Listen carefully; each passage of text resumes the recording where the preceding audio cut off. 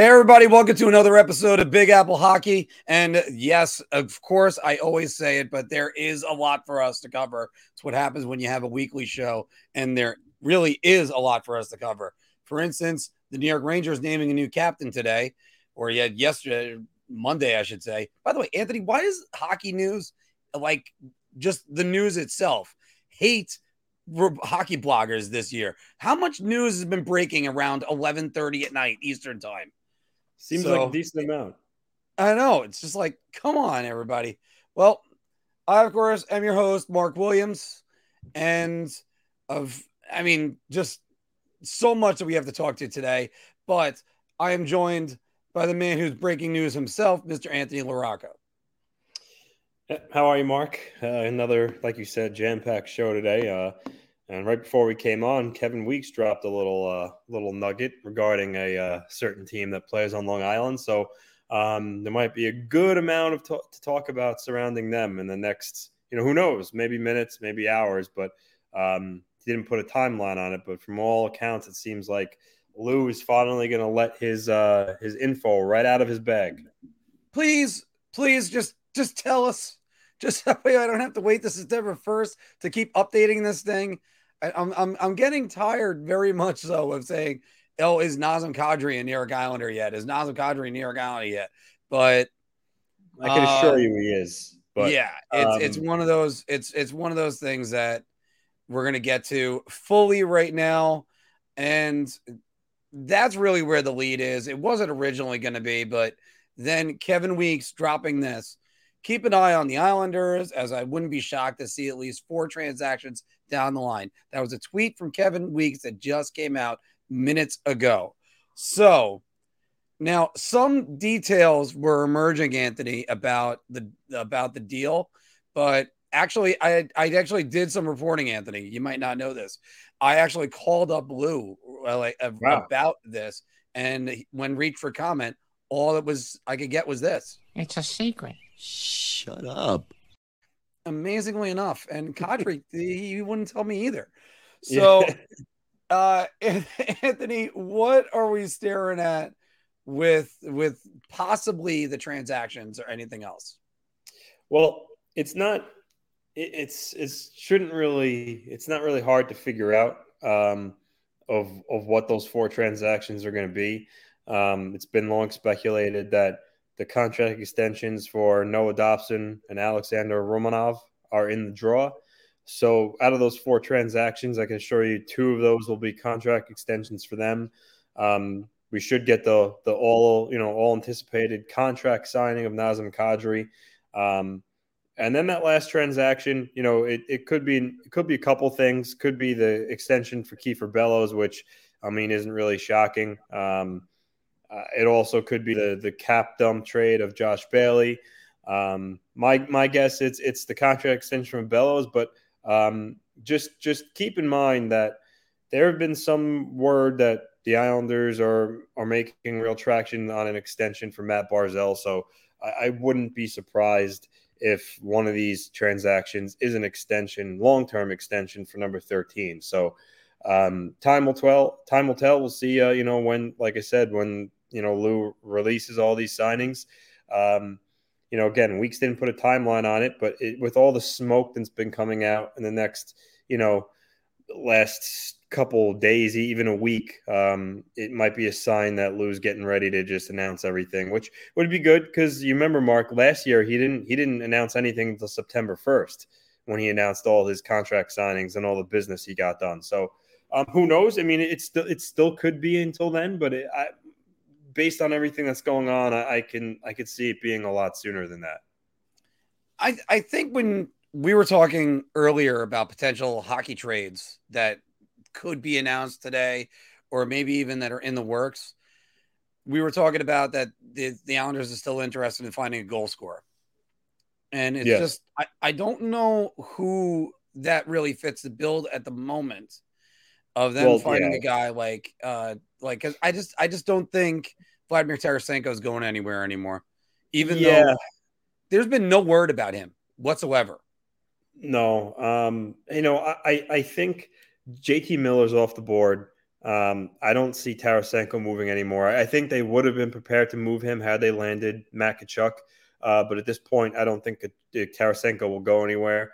I mean, moving him would give them breathing room because they literally have virtually no cap space. So it's still possible. But my guess is that he stays.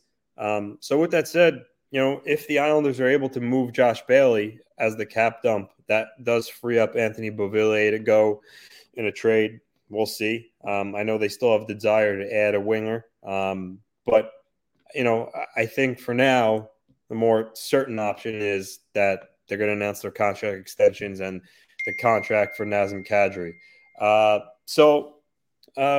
Again, with that said, it's at least signs that Lou's getting ready to show his cards. I think at the end of the day, a lot of Islander fans in general are kind of tired with his secrecy and waiting games. So I think a lot of fans will be happy once he actually announces these deals. Yeah, to quote Homer Simpson, the waiting game sucks. Let's play Hungry Hungry Hippos. But as I mentioned right here, this was from this source was from I think it was Frank Cervelli or even I don't know who leaked it. I forgot who leaked it. This one, but there rumor is a 7-year, $7 million AAV deal for Nazem Kadri. So we're going to ask about this one. And also, while we're at it, Anthony, get your thoughts on both New York centers that just got that deal. I had heard that the AAV for Kadri might be actually a touch below 7. Really? So we'll see. But I mean, I wouldn't be surprised if it is 7. I don't think he got more than that. Again, we'll find out hopefully soon. But at the end of the day, the guy is 31 years old. This is his last chance to cash in. He's coming off winning a cup. He's coming off a career year. There's just no way you weren't going to get him for, I would say, at least around that, $6 3/4, $7 million AAV. And for the Islander fans complaining about, I guess this maybe also a transition into also talking about Trocheck, but Islander fans talking about how giving Kadri 7 years is bad and all this. And I get it, but you have to be realistic. No high-profile UFA is going to agree to a four-year term, especially when you're his age, 31. You have to, and this is what some fans don't understand, and I get frustrated with. You have to pay the price to sign a top UFA. Yes, okay, you don't want to give Kadri 7 years. You want to give him 3 or 4. That's fantasy land. No team Kadri's not signing for 3 or 4 years. It is what it is. And same thing with Trocheck. The Rangers likely had to go to that number. If they held firm at 5, he says, okay, well, I'm going to go to a team that's willing to give me 7 because there definitely would have been. So while us as fans, we might not like 7-year terms because of their age, the fact of the matter is it's just the reality of the situation. It's the price you have to pay to get the player that you want. And in both their cases, Kadri 31, Trocheck's what, 29? Yeah, Trocheck's 29. Yeah, so it's still, you're talking, being, 38 or 37, whatever, at the end of their deals. You can't really worry about that at least right now, because you know what? In 4 years from now, let alone 7, but in 4 years from now, the cap situation the salary cap's going to look entirely different. The next 2 years, the salary cap's going to start going up. In 4 years from now, the ceiling's probably going to be much higher.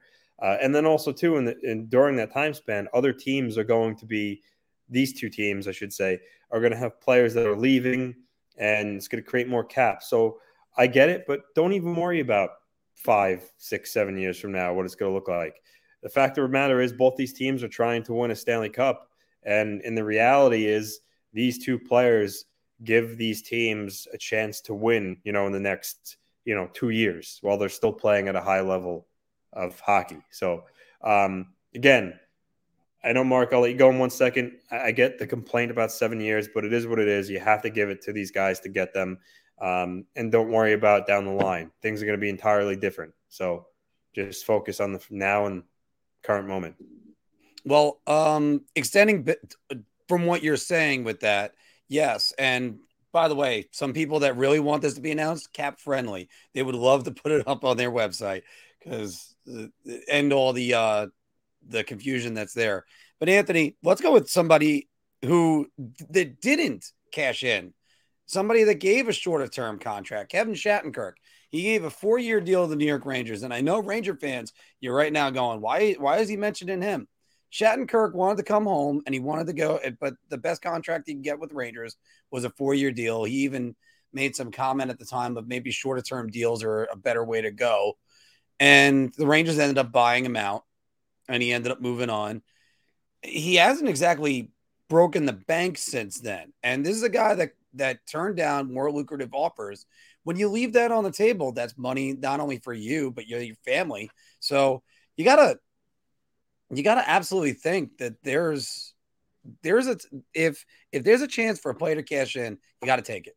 And all of us would do the same in our jobs. So unless it depends on what we're being asked to do.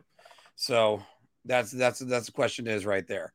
So Romanell kind of made a good point about a goal scorer the Islanders could go to. And trust me, Ranger fans, we're going to get to the other news in a moment. But a guy the Islanders should target either now or in a year from now is William Nylander, because Toronto is in dire straits with their salary cap. They are right now they're over by 1.43 million and 493. And the Islanders, that's the guy that doesn't have no trade protection, and everyone expects is that's the guy that's going to move. And if the Islanders move out Beauvillier and Bailey, then there you go. Now you can go get William Nylander and re-sign Matt Barzal to an extension. So yeah, I don't think the Leafs have any appetite to trade William Nylander right now. Unfortunately, I agree with you on that. Say it again. I agree with you on that. Unfortunately, I don't think they have any appetite. I think he's a guy you could target, though. I'm still here. I could hear you. You there, Ant?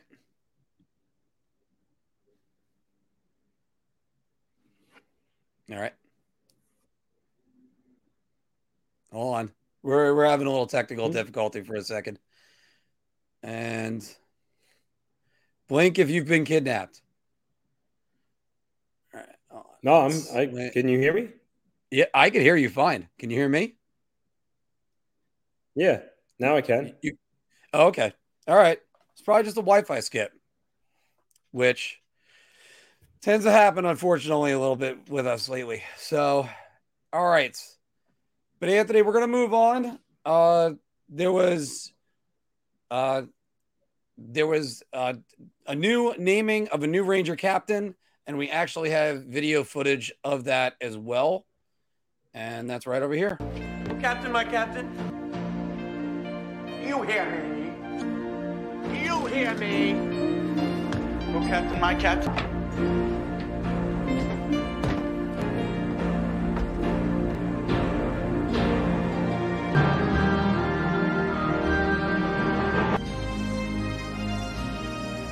Thank you, boys. I would just like to reiterate, I'm an editor, not a graphic artist. So the New York Rangers naming Jacob Trouba the 28th captain in team history. The defenseman that came here, currently on a huge contract, and he was a very vocal voice in the locker room in the playoffs. Anthony, what are your thoughts?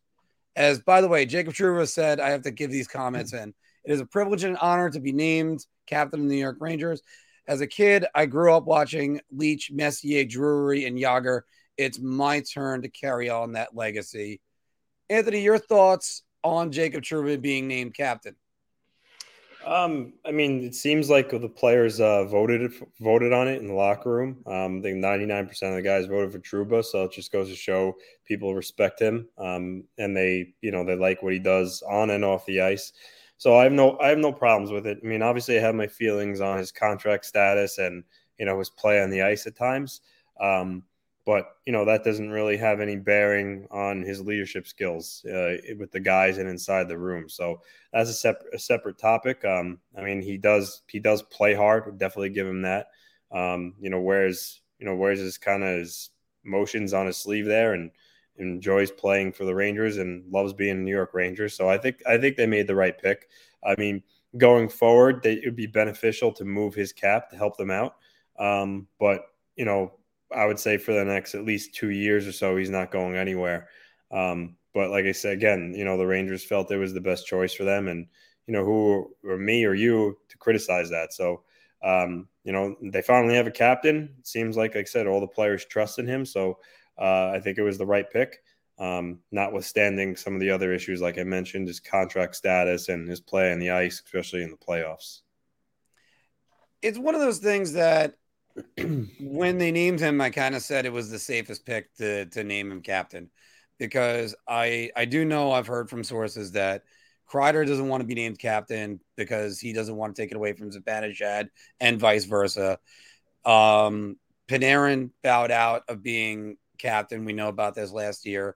So you have all these guys that are potential captains, but really, if it's Trouba right now, go right ahead. And in 2 years, if they have to move him for the contract, you move your contract. Rangers traded their last 2 captains, everybody. It's not a surprise. By the way, this is the Rangers' 4th straight American-born captain. So how about that? It's an interesting take. Again, like I said, his contract and his on ice play should be put aside here. I mean, the goal is to pick the best leader in the room for your team, and apparently that's him. But I mean, I don't disagree with a lot of what Joseph is saying. I mean, I think his contract's an albatross.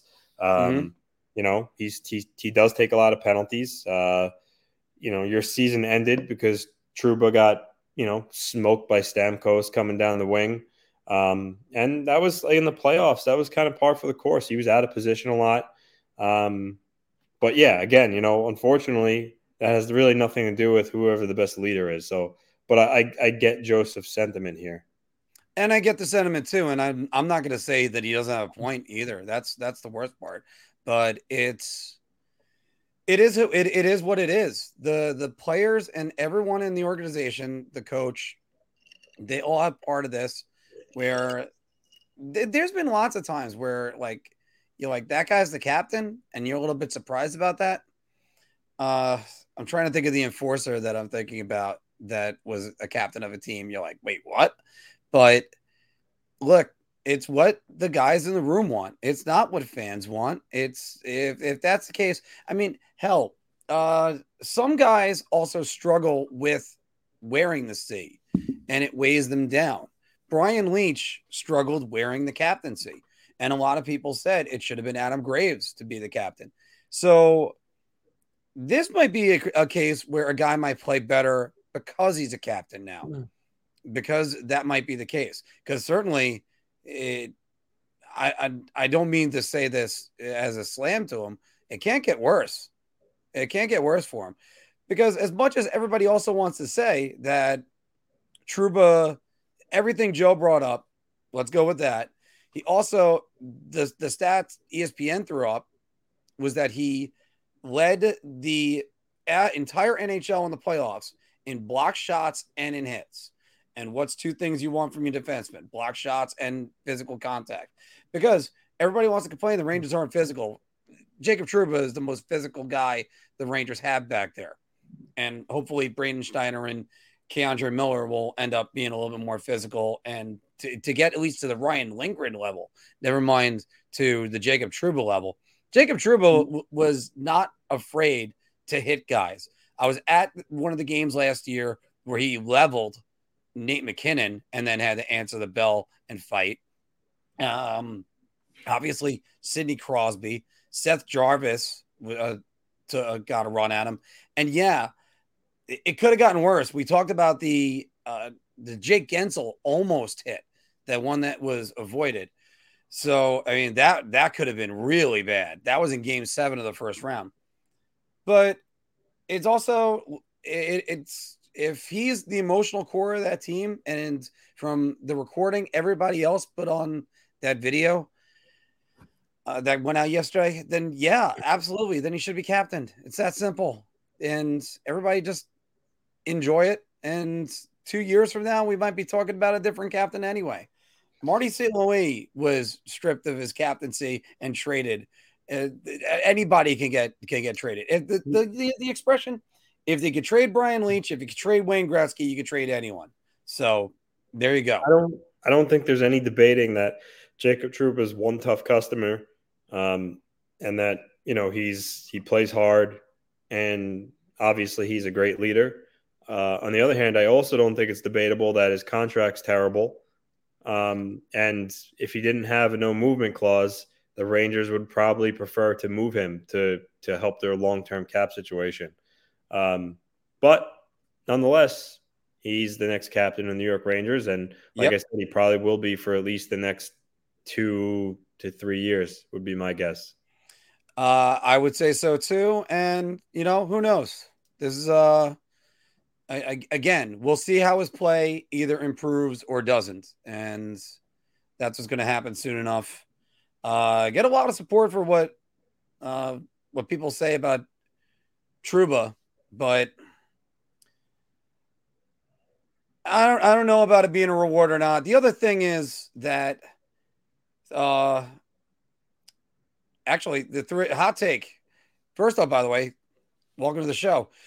3 American-born captains for the Rangers in the last 25 years. Actually, it's more. It's Drury, Leetch, McDonough, Brian Leetch, and now Jacob Trouba. There's number 5.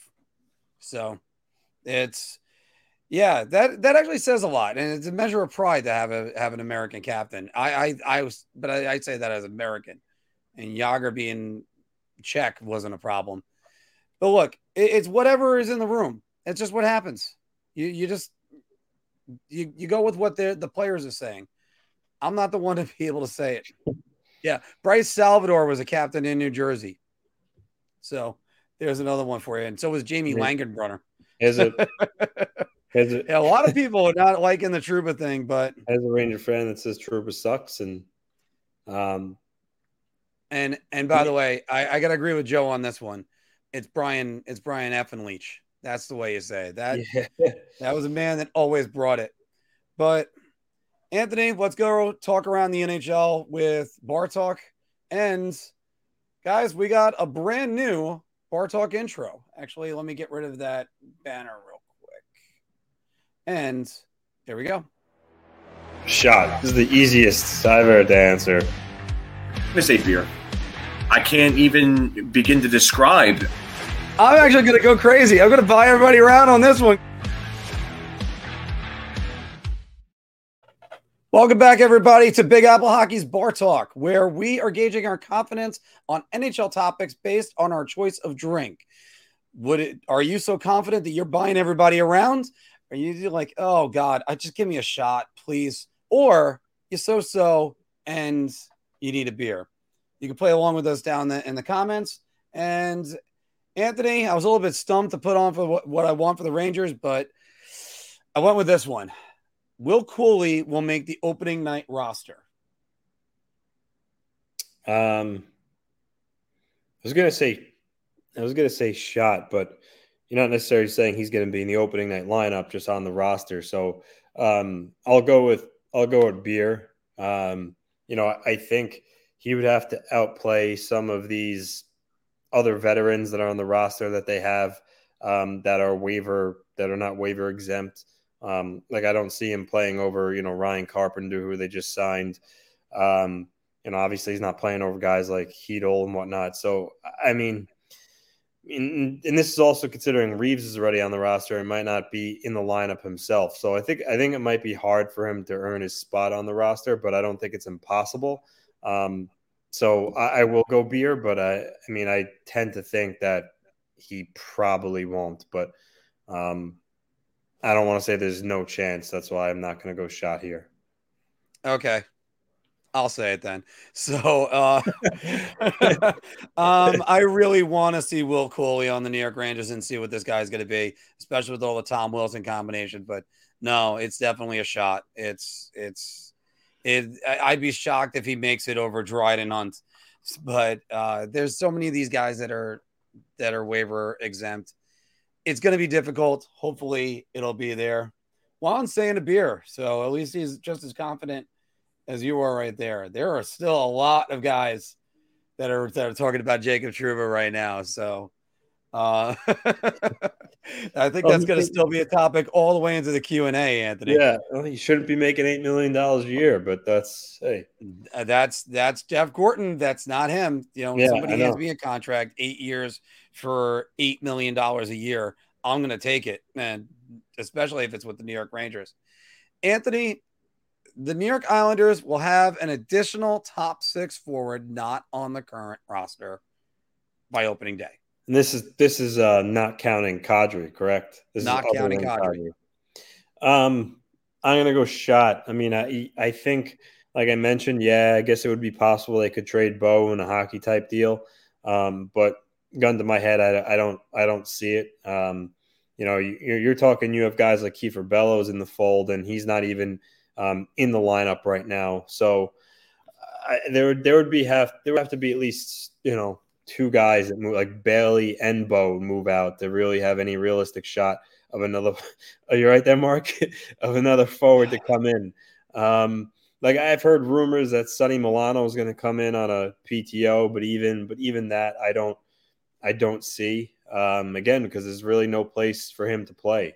The third line is likely set with Parise, Pajot, and Palmieri. So, and then the fourth line, obviously Martin, Cizikas, Clutterbuck. So I don't think another top 6 forward is going to be on the roster unless Lou did some heavy lifting here. So I'll go shot. Well, by the way, Anthony, now you know why the Apple is so angry with that. It's like, geez, Joe, you missed your mouth. You dribble all over me, you idiot. Anthony, unfortunately, I'm going to have to go shot again because as the grizzled face will tell you right there, because although we do predict Lou might make a hockey trade, I don't see it happening. I think Lou is going to be happy with his team, that the way they're constructed right now. How the hell do I have to burp? I drank water. That's just so ridiculous. No, I think Lou's happy with the way it is and how the way things shape out. And also, I'm not sure exactly how much money is left after that trade, but I got a cap friendly open for the Islanders right now. We're going to be looking at that the rest of the show as well. All right, Anthony, this one kind of going to be difficult to answer. Sidney Crosby will win another playoff series with the Pittsburgh Penguins. I'm going to go round.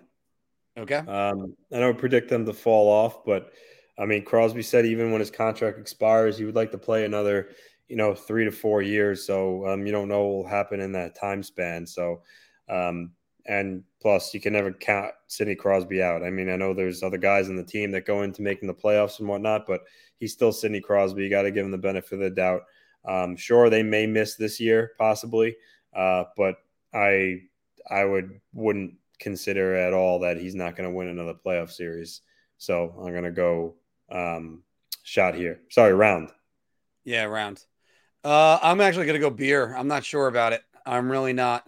And I want to try to make it so much worse and say I'm going to take a shot and then he's not going to win one. I don't think they're winning a playoff series next year. And those guys are starting to get long in the tooth. He'll be 35 next year. Now, the reason why I had to say with the Pittsburgh Penguins is because even after his contract expires, who knows? Let's say he wants to go somewhere else. August 7th, he's 35 right now. By the way, happy birthday, Sidney Crosby. This is absolutely the worst time for me to say that as I'm going on this rant. But I'm not in love with their goaltending. I'm not in love with the youth that they got. They're one of the oldest teams around right now. I don't know. And the guy is such a great player. He's had such a great career. I don't wish him any ill. I just don't know when that win's coming. I'll put it to you that way. So I know everybody's. Oh, hey, John D. Lee. Everybody's still on just Jacob Trouba right now in the comments. So I guess we're just going to keep on going. Anthony, Nashville will be the surprise team of the Central Division this year. And you know something? I'm going to start this one for us. I'll buy us around on that. I I think Nashville quietly put together a really good decor. If they can find some more goals, they got Forsberg back, and if Nashville could just get more goal scoring, they might be even better than they were last year. And I'm not sure where Minnesota is exactly now that they don't have Fiala on there. So I think they might surprise the people. They might leapfrog Minnesota. I'm not saying that they're leapfrogging the St. Louis Blues just yet, but I think Nashville might turn some heads. What do you think?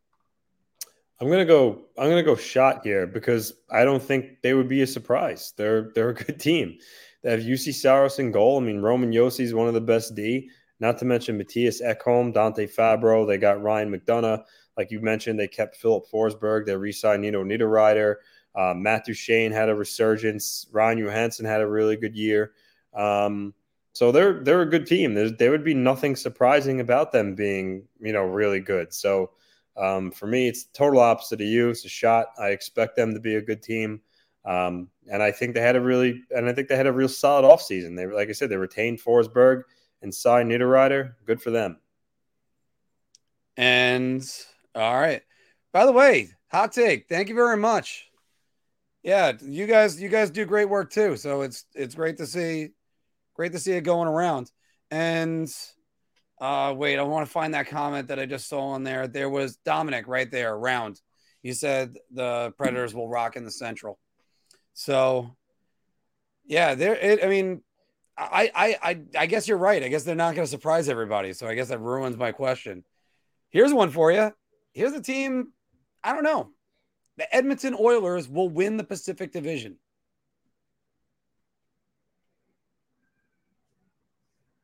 It's tough.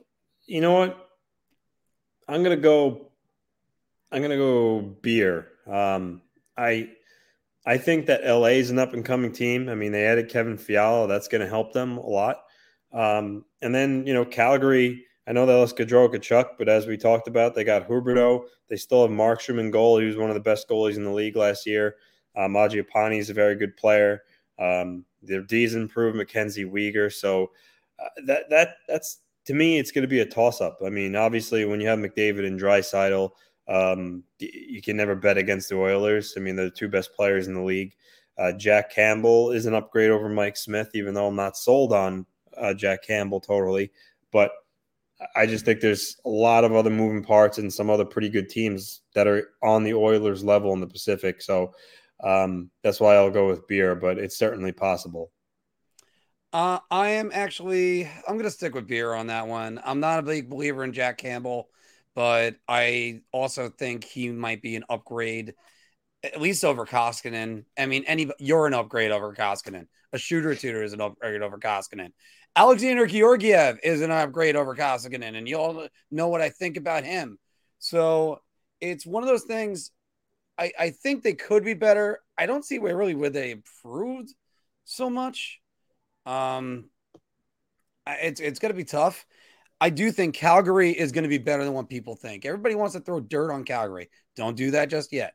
Daryl Sutter is way too good of a coach, and Markstrom plays well in the regular season. We all know that. And I think Huberdeau is really gonna spark them. And they got a great defensive core. We talked about this when the trade went down. They arguably have the best defensive core in the NHL. You can make that argument, especially with now Mackenzie Weegar, put a V in there for a second, being on the third pair. I mean, that's a hell of a lineup. And you still got Shillington. So I look for Calgary, LA, and don't forget Vegas. Vegas under Bruce Cassidy, they might actually be a team that can make the playoffs. And after all, maybe Jack Eichel could play in a playoff game. After all, he's still tied with me and you, Anthony, in playoff games played. That's enough to just drive you crazy if you're Jack Eichel. It's like, finally, I got my wish. I went to another team, but nope. And thank you very much on that. I have no idea what that says. But all right, yeah, we clicked on it together. Yeah, I mentioned that about Calgary's D. I like the addition of Weegar. They retained Shillington. They re-signed him. Noah Hannafin, Tanev. They got a pretty good group back there. Yeah, and the excitement, just have to point that out for you. All right, let's go on to the next one. Patrice Bergeron and David Krejci will keep the Bruins in the playoffs, Anthony. Who's David? Who's David KRAC? Oh, damn it. You know what? Oh, Mark. It wouldn't be Big Sorry, hockey it's without you no, misspelling and the that's name. my mistake. I fucking typoed it. I forgot how to spell it now. How do you spell it? Oh God. Krejci, right? Krejci.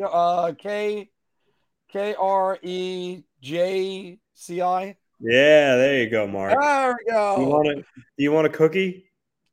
Okay, look, everybody. I have no budget and I have no assistant, so sometimes mistakes are made.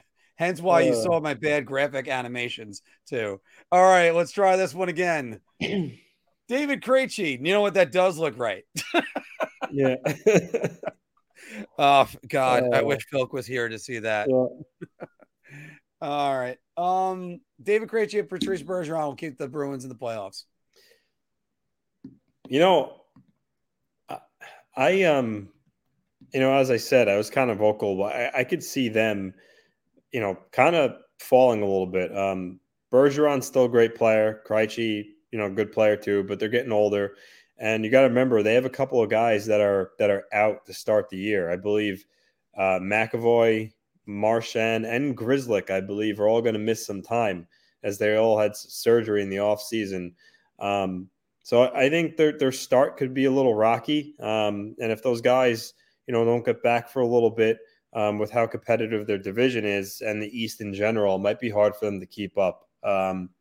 Obviously Pastrnak is fantastic. Marchand's really good when he's healthy, but he's going to be out.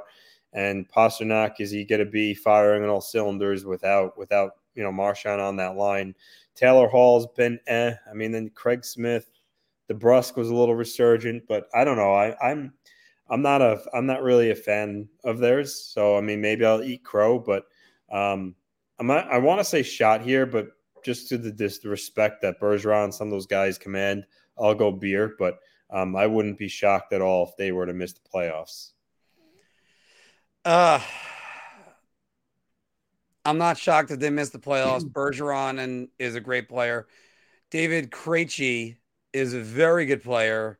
But I also think having a year away, I don't think that helps him. So I am going to say beer. I'm going to cave to just at least go there because after all, they might need David Krejci in order to help out. So it's the fact that they're missing McAvoy for probably the first 2 months and Marchand for the first. Is it going to be the first 3 months on Marchand? I know it was 6 to 8 months. I haven't kind of reread what the original report was, but I think it was something along those lines, 2 to 3 months. Yeah, it's not good as far as their situation goes. And you got to wonder and hope maybe a guy like Jake DeBrusque can step up while Marchand's out, but I don't like it. And Jim Montgomery behind the bench isn't Bruce Cassidy, and he isn't even Claude Julien. So I don't know. It's hopefully they can still keep that magic. I'm just not that confident on it, and there's no way to be that confident. I just can't. So, lastly, Anthony, the World Juniors. Thank you. I thought he was out till at least December. So, he had double hip surgery. What are you going to do? So. The World Juniors was last night, and the World Juniors should stay in the summer. I'm going to start this, and I'm going to start it with a shot.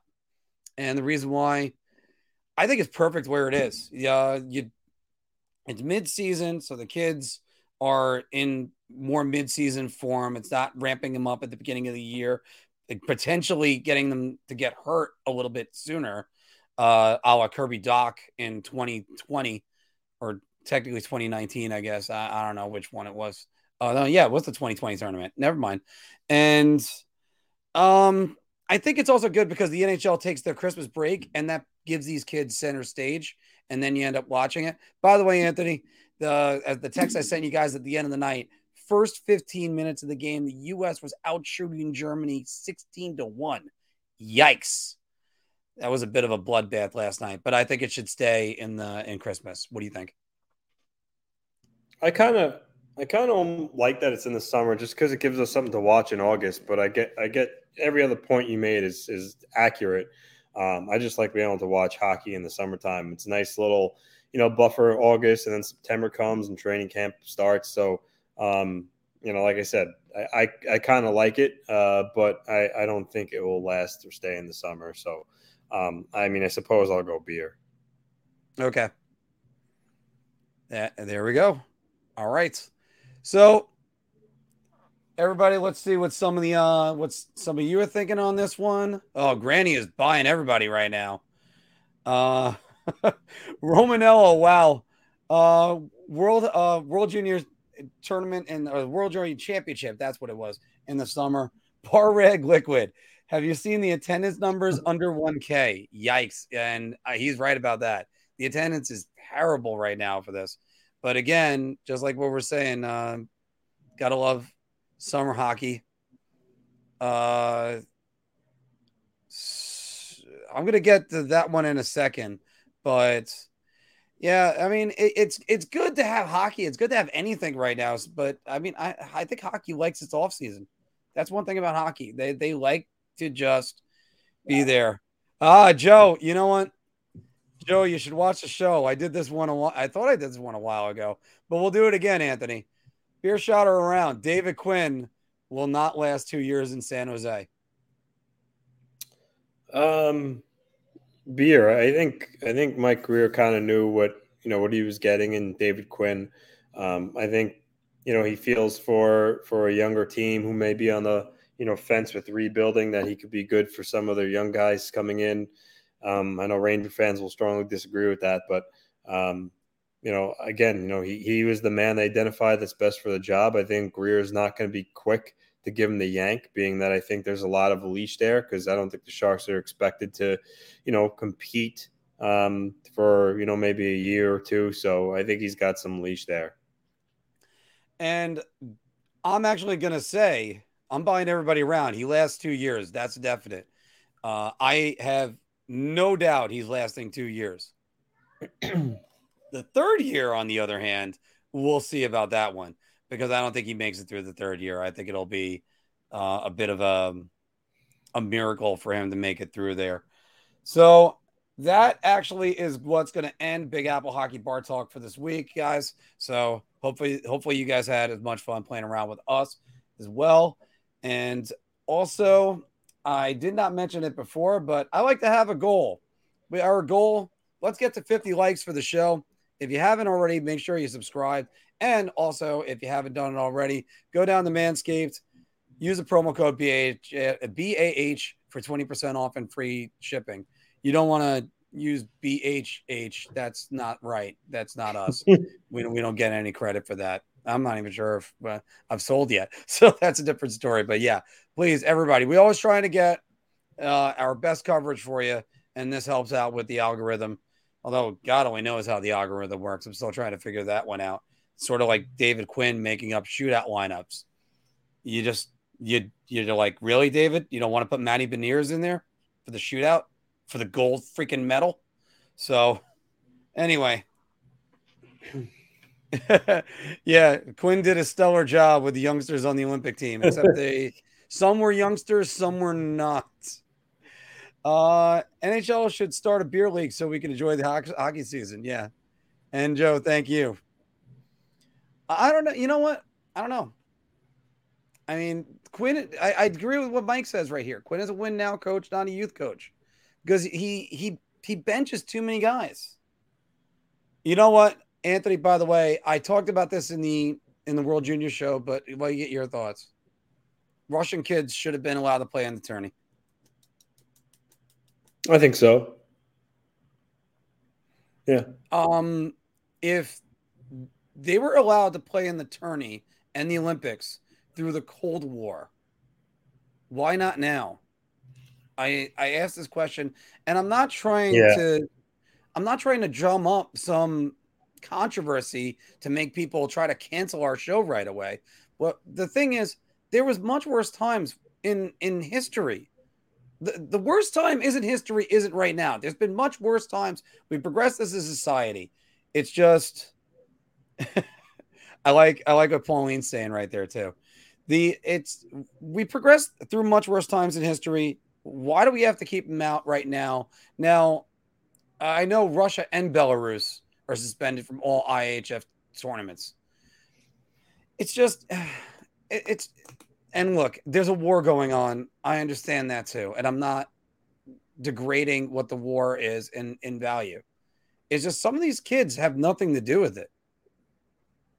And it's not the Soviet Red Army team that wanted to go and show everybody that they were basically, if you haven't watched Do You Believe in Miracles or even read the book, The Boys of Winter, read it because it talks all about what the Soviet perspective was on that side as well. Great documentary and a great book. I recommend them both, but I think this should have been allowed. Anthony, you haven't heard anything on Tyler Mott yet, right? No.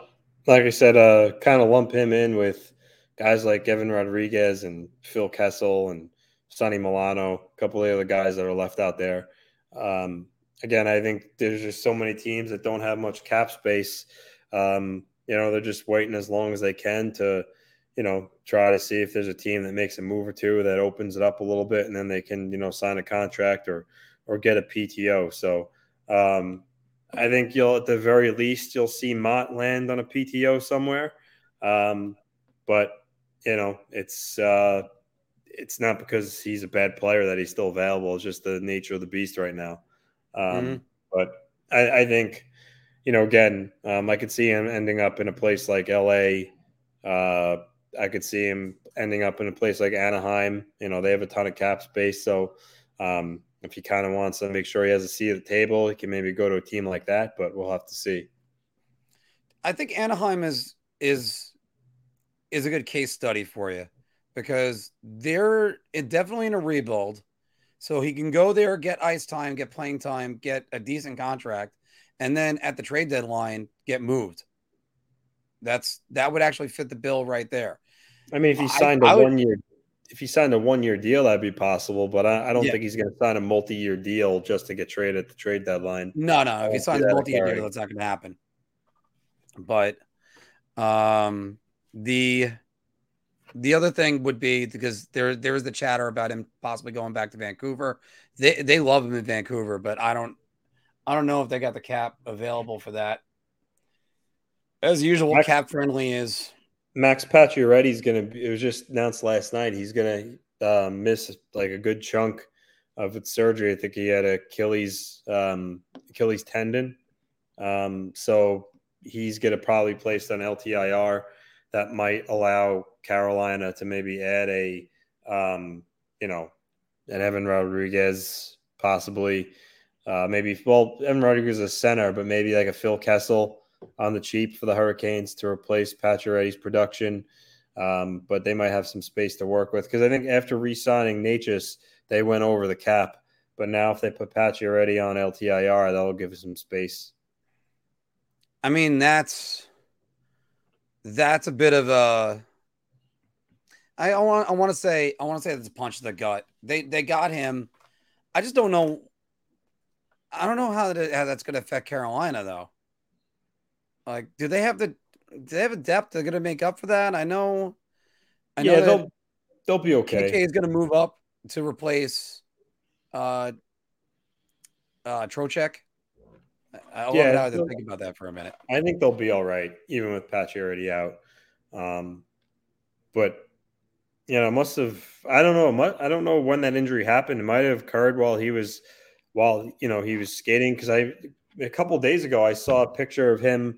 I think the Hurricanes social media. I guess he arrived in Carolina and he was on the ice in Hurricanes gear and stuff. So it might have happened. Like I said, when he was skating, because it seems like he was skating prior to this news. But and that's a good point. A good point by David. If this happened, a month or two ago, the Knights would have been able to just stage him at LTIR.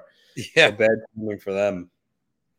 David also speculated that, by the way, there's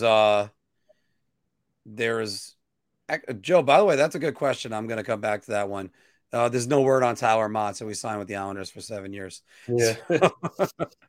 But but I mean, see, that just sucks. Max Pacioretty is a good guy, and you never want to see that happen to him, or to any and well, there's a lot of hockey players I don't want that to happen to. That I couldn't even start with that. Kevin, actually, I think it was Kevin Weeks a couple of weeks ago. He reported that Aston Reese was skating in New Jersey with some Devils and stuff. So I don't know just if he was connecting the dots there, but other than that, no news on Zach Aston Reese. Chris Teague is going to answer this as soon as we can. That's the answer. We've been doing a lot of day stuff. We've been trying to schedule some night stuff every now and again. With what's the problem? Doesn't he work 9 to 5 pretty much? Yeah, he works 9 to 5 pretty much all the time right now with the new job that he's had. Trust me, Philk is going nowhere. We still got Philk. We still love Philk. We want more Philk. I know the public craves their Philk. So don't worry, he's going to be back on. We're hoping to have, by the way, some more guests coming up next week or so, or in the coming days. We might have some guests and big name guests. I mean, Jacob Slavin interview. I can't talk enough good things about Jacob Slavin. He was a perfect gentleman. He was fun to talk to, and just again, damn, I wish he was on my team right now. So that's the one thing I could say about him. I'm gonna go check this one. Chris Frost. No, he said he was just kidding. Okay, he was just kidding. Got it. Yeah. All right. Now, Subban. If I look 2 comments down, I would have noticed that. Subban. I don't know. I mean, I know guys like, and I'm going to judge, but like I follow him on social media, and the whole summer, even like till us now, he's like been in other countries and just, kind of just eating and hanging out and whatnot. So like, he doesn't really look like a guy that's like starting to train for next season. I mean, I had heard he still wants to play, but I don't know what his status is, or if he's going to sign with somebody. But it's just something I noticed on his social media. You would have thought, because in years prior on his social media during the summertime, it was always him like, of him in the gym and like seeing his workout regimen. And this year has been the total opposite of that. Total opposite. So I was just curious to see if he's planning on playing or not. I don't know. I haven't really heard much about him. So I got to tell you that he's a curious case, because when he decides to hang up his skates, they're going to love him on TV. Yeah, he's going to be great. He's got a great personality for it. Great personality for TV. I don't really remember much of him with ESPN this year, because I think anytime I got to hear him, I was either at a bar and I couldn't hear him, or working and I couldn't hear him on that, which also still. But it's just, I don't know about that one. Anthony. Well, the obvious Ratu, he had actually 4 points last night in the game for Finland. He's their best prospect. I know there are a lot of Islander fans that have high expectations for him. No one really wants to trade him. They kind of want to keep him and, see some scenarios where he's thrown in there, but I don't think there's any really appetite to move him. So definitely him. Aside from him, William Dufour, we talked about him a little bit during this show. He had a really outstanding year in the Quebec Major Junior Hockey League. He was the Quebec Major Junior Hockey League MVP during the regular season. He was the most valuable player in the Memorial Cup final. He scored 50 goals, which was the first player since 2018 in that league to score 50. So he's kind of like a late bloomer there. His stock has certainly risen.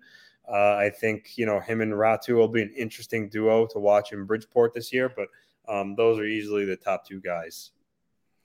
And oddly enough, Dufour is playing with Othman on the third line for Canada. I was about to tell you, if there's any reason why Ranger and Islander fans need to watch the World Juniors, it's because arguably their top 2 offensive players or prospects are playing on the same line together. So, Although I saw a tweet from Phil today that complaining that Othman was scratched. really? All right. Yeah. Then Phil ain't going to like that. No, no. By the way, for those of you listening on audio, the question was, who is the one New York Islander prospect to Anthony that you're intrigued that who can contribute immediately right now? So, first, by the way, I want to read this one from Captain EDF, which is, remember when the Islanders scored 3 or more goals and you get a free large Wendy's chili or a salad on the Hempstead Turnpike? Oh, wow. Those were the days. Those are some of the days. I always love whenever there's like good promotions like that. How do you feel about that, Mark? Romanello, I think part of that has to do with, I can't believe the Rangers passed on Ratu, but also a lot of teams passed on Ratu. I think he went 53rd overall. Yeah. So and which is weird. You know, before there was a time that he was actually scouted to go first overall in that draft.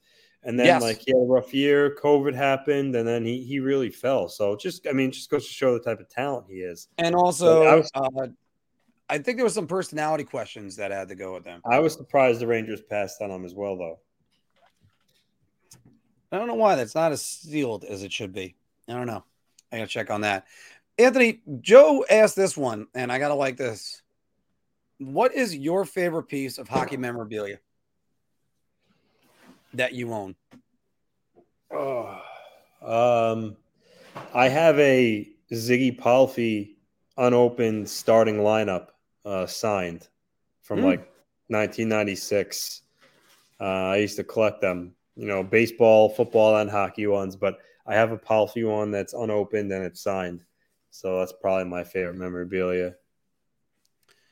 Wow, I got to think about, I got a lot. I got, obviously, if you could see right behind me, I have the Henrik Lundqvist bobblehead. I have over my shoulder right here, it's a replica picture with the replica ticket, but it's for the USA hockey, the Miracle on Ice. If I exclude this picture that's over here, that's Phil and me when we covered the All-Star game this year, and the press pass that Anthony got for us to go into the All-Star Skills competition, the NHL Fan Fest, I should say, a little bit early. See, I wish I got in there, but I had so many flight delays that day. I had 20 hours of flight delays that day. Yeah, I remember talking to you that day. Oh my God, I was going out of my mind, and all I could imagine was Phil being alone in Vegas and losing his at the moment. But you know what? I gotta say this one. I gotta quote. I gotta talk about this one piece of memorabilia, and I do have the Wayne Gretzky picture from his final game. That was the Newsday that was there. Have it laminated, and I always have it hanging up. But I also have the McFarlane toy statue, the like your starting lineup, where it's you put him on the pedestal and he's waving goodbye, and it is exactly this picture. One reason why that is my favorite, or among my favorites, they put the wrong year up. They said it's 1997. He retired in 99. 99 left in 99. So I got to hold on to that for the rest of my life and never touch it to make sure that I get full value. I mean, I don't know. Hopefully I turn it in on my deathbed and make some money. That's the way my life works. It's like, all right, I'm dying. I'll like get rid of all my valuables. So, and maybe maybe I might have a kid that has that. So, Brian Leetch Topps rookie card was his. Romanello, Gretzky's first and last programs as a Ranger, the 94 picture, the 94 Newsday picture. Yep. All those kids that I'm leaving them to. Yeah. Hey, I told the story once before about almost having a kid, but, I gotta, it's still a number one thing to try to find mom, I gotta tell How I Met Your Mother to my kids someday. So there you go. The 94 post. how about newspaper clippings? What newspaper clippings do you have, Anthony? That you rolled on? I have a decent amount saved. I have the Newsday edition from when Tavares was drafted first overall. I saved that one. I saved the one of his first game. I have the Newsday edition, the night, the morning that after they beat the Panthers to win their first playoff series in 23 years. I have that one. I might have some more, but those are the ones that stand out at the top of my head that I have. One of the clippings I still have that's right up here. I got other clippings still from newspapers. I mean, my favorite clipping of all time will always be, I think it was a happy recap from Massapequa. I'll see if I can find it right there. But it was from the 1996 Nassau Cup, where I talked about this with one of the guys that was commenting this week. That the 1996 Nassau Cup, it was the inaugural Nassau Cup. I think it was like the one or two of them that they ever had. But it did talk about, I believe it was Rob DeAngelis that scored 2 goals in the third period when the game was tied. And the guy that tied it in the opening minute was Mark Williams. And of course, they misspelled my name. So that's just how everything always works. David, I hope not. Or you know what? Maybe I hope so. I don't know. I think I'd be a better father than Homelander. So for those of you who watch The Boys, oh hey, AZ, congratulations! And no, that's awesome. Yeah, my son will be born in 6 days, 8/16. Wife and I already have a hockey stick hanging in his room. That's awesome. That's fantastic. I mean, all the Islander highlights that happens at the A's. Pucks from games in the 50s. 8x10 autograph from Gordie Howe. Now, those are some memorabilia. That's some awesome stuff. I got to make sure. I got to send you a gift card for Fox so that way you can get a cigar when you're down there. That's a cigar lounge in Arizona, in case if you guys are not aware of that. All right. We're only about an hour in today, Anthony. Kind of feels like we're winding down just a little bit. I saw. Wicked's got it right here. Sorry. It's a testament to Rowdy's talent and the incredible job Ole Jokinen did with him in.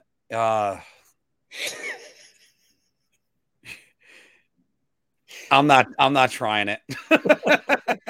You're correct. What was it? Yerker? Oh, Mark. Look, I was a bad reader when I was a kid. I got better, but I'm still not like I'm not one to read everything off a teleprompter. I'm one to memorize everything and then go for it. Rangers needed a center. He was a low risk. It probably would have been top 5. Yeah. Granny actually mentioned that Ottman is scratched. Yeah.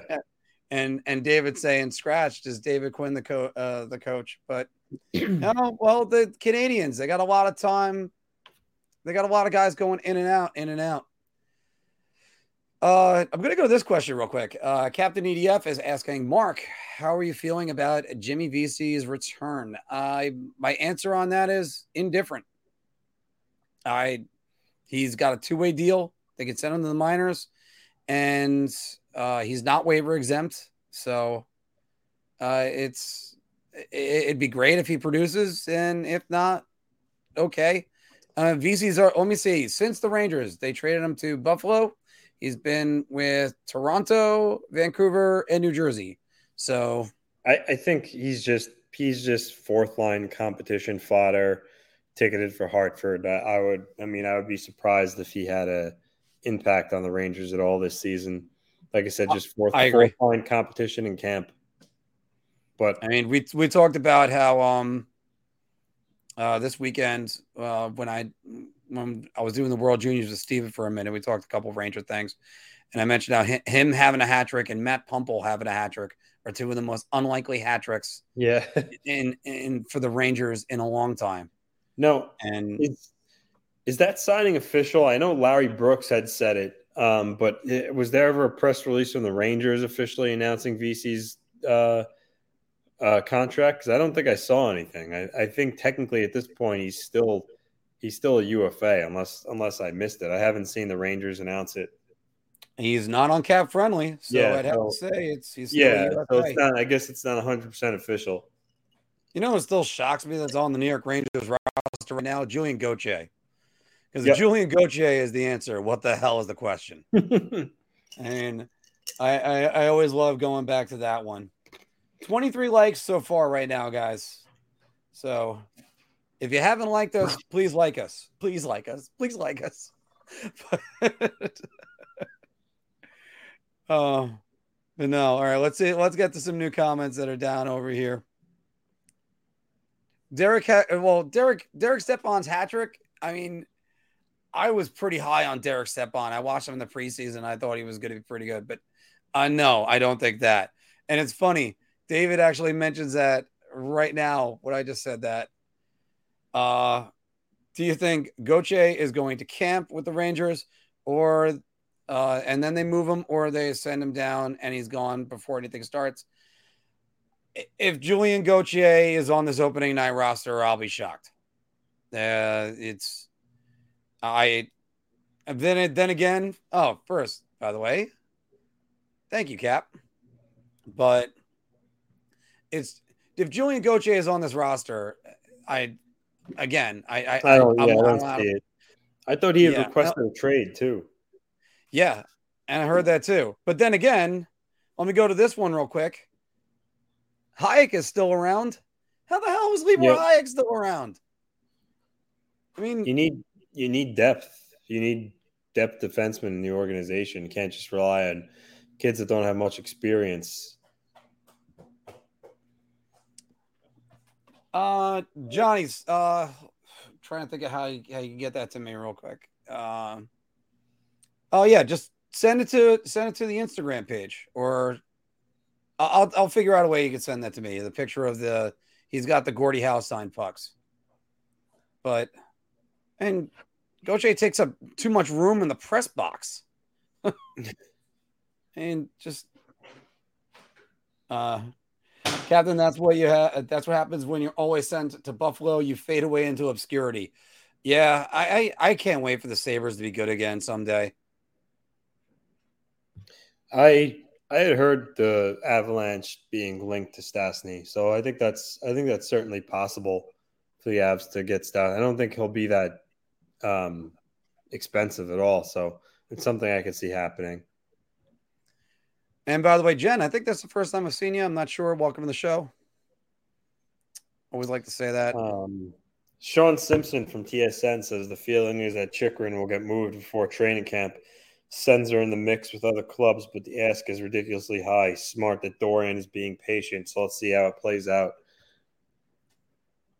Chychrun's starting to become Eichel in terms of being like how many times it's been rumored to be on the move.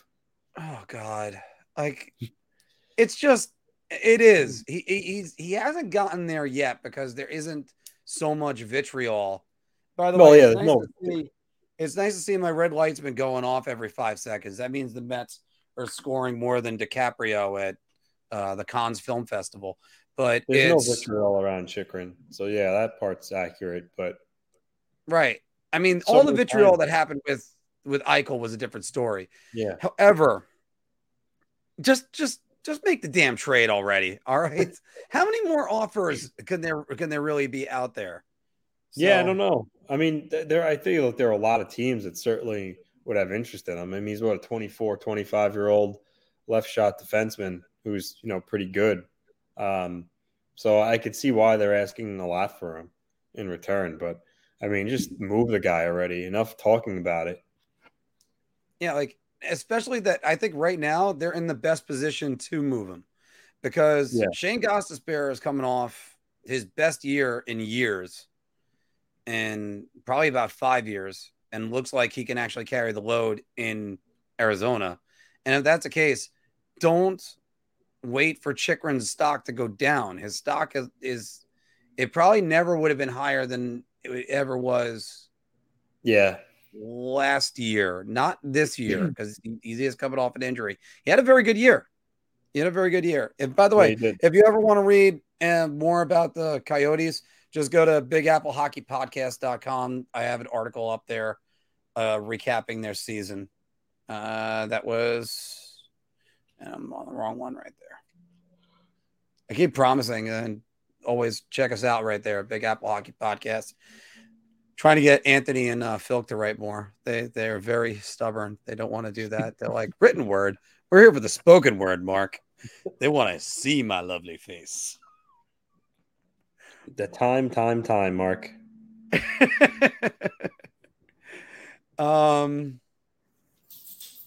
don't know how to do Instagram or social media stuff. All right. I will what would really help if Lou would just throw the hammer down on these 4 transactions that are coming down the pipeline. At least give something to talk about, because honestly right now there's really not much going on in the world of world of hockey. Bergeron and Krejci re-signed. Other than that, not much. Johnny, I'm probably opening myself up to a lot of spam, but you could just send it right there. Big Apple Hockey 2021 Gmail. Austin Krause, real good player, and the Oats just signed him to an extension. All right, so he didn't go to arbitration. That's also a good thing. And also, the Red Wings settled with Jake Wallman, so all the arbitration cases are officially done for the year.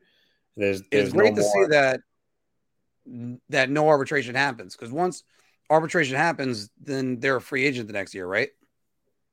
Say it again. Once you go to arbitration, they're a UFA the following year, right? No, it depends. Depends if the team brings the player to arbitration or the player brings the team. You can either get a 1-year or 2-year award. So it's not always the case where you go, like, you could file for arbitration, get a 1-year deal, and you're still an RFA again the following year. All the stories always brought right to UFA, and all the stories you hear about it, where they'll like settle the contract right outside the door to arbitration. Like that's amazing. By the way, speaking about Libor Hayek, once again, the only Hayek I want around the Rangers is Selma Hayek, and she was still amazing to look at. Hayek had a great cup of coffee to start his career, and then he got hurt, and then afterwards he has been terrible. That is right. I believe he scored a goal in his second game as a New York Ranger, and then after that fell off the earth. There's we got Wicked right here. I didn't see it. Did you guys? I didn't see the game, so I'm not really sure. I didn't actually watch it. I plan on watching the Canada game. I think that one's on at 5 today. Seeing them play, but I did not see the game with Ratu last night. Yeah, I actually watched the first period and a half, and once the United States was up 5-0, and I'm still trying to figure out how that high sticking call was considered a good goal at first, then reviewed and considered a good goal, and then Germany challenged, and then it was no good. If you guys didn't see it, I forgot which U.S. player it was, but he high sticks it well off over the goalie's head and well over the crossbar. It bounces down. I think somebody whacks it in right after that, or it just bounced right in. Either way, and I kept on settling this debate. It's not a goal. You could say it is. It's not. So, just like that. But it's good. It's good to watch some of these prospects. Captain is saying, I remember when Malarchuk, goalie for the Sabres, got his throat cut when he was by a skate when he was a Sabre. I saw that when I was a kid. It was pretty brutal. I think it was the early 2000s. Actually, I believe it was the late 80s. Yeah, that it happened. And if he was on the opposite side of the ice, he would have been dead. So he was right where the Zamboni door was. And that's where the good thing was. The other thing about that was, if you remember another incident that happened in Buffalo, former New York Islander in the end. Well, he wasn't at the time, but he was cut by another former Islander. Richard Zednik had his carotid artery cut. And he was able to hold his neck until he got to the bench. And the doctor that treated him, within 6 months, he treated Richard Zednick to basically save his life. Thank God. Well, Zednick's wasn't nearly as bad as Malarchuk's. No, but it was the carotid. And if he didn't pinch like this, then the artery would have retracted and there would have been no chance of saving him. That I didn't know about. I didn't know he was in actually severe danger. I didn't know it was that serious with Zednick's. I knew Malarchuk credited the trainer saving his life. He said the trainer was like a medic or someone involved in one of the wars. I guess it was probably Vietnam, maybe. He was getting experience, and he credited for saving his life. He literally reached inside and pinched his artery, and that saved Malarchuk's life. I remember watching the documentary on that and hearing about it. Wild. Yeah, it's brutal. It's brutal to watch. It's hard to see. If the Zednick play, if you need to remember, somebody upended Olli Jokinen. Yeah, and because of that, his skate just clipped it. And again, that doctor that worked on him also worked on Kevin Martin only 6 months earlier, and Kevin Martin could have been paralyzed. So, and he tried that freeze technology, I believe that was, of lowering his body temperature in order to make sure. And Kevin Martin was fine. Kevin Martin's walking. He just doesn't play football anymore. But that was a scary moment, or very scary moments. You know, AZ is saying, wonder if Big Lou is taking the 4 new players to La Familia for a big Italian family style dinner out in Babylon. Lou is communicating the mob rules with the new additions. And yeah, 89 was the Malarchuk. Yeah, Big Lou might be doing that. You know, he operates in mysterious ways, Mark. He simply does not give a you-know-what about people think of his ways and his methods. That's right. He's gonna do it. He beats the sound of his own drum, Mark. Yeah. But Everett, I think, was the doctor's names, or I think it was Everett was the doctor name. I thought it was Kevin Martin. No, it's Kevin Everett. No, it's Kevin Everett. You're right. So you know what? Sometimes, David, it takes a couple seconds just to keep saying it to go. No, you're right. Kevin Everett. That was the name. But hey, we should cancel the World Juniors. I don't think I have that influence. I'm sorry, I can't. Let's go on a little bit more. Kevin Everett, the tight end for the Bills. He was on special teams. It was a kick return. That's another reason why people are saying they got to get rid of kick returns. No, it's not the reason. They just, I accidentally clicked on that as I was trying to get the other one off. But if we still on our Philk Wrestling, Philk's got a lot on his plate right now. So, yeah, trust me, we want more Philk. We all want more Philk. So, why can't Lou just announce these things right now, please? It would really help the podcast. Mark, you know what? Once we get off the podcast, that's when I'll announce everything. My God, thanks. Kadri is trending on Twitter. But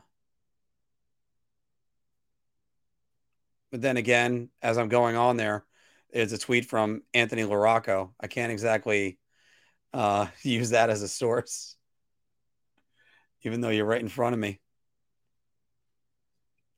And then I say that, and Anthony's right now not in front of me. All right. So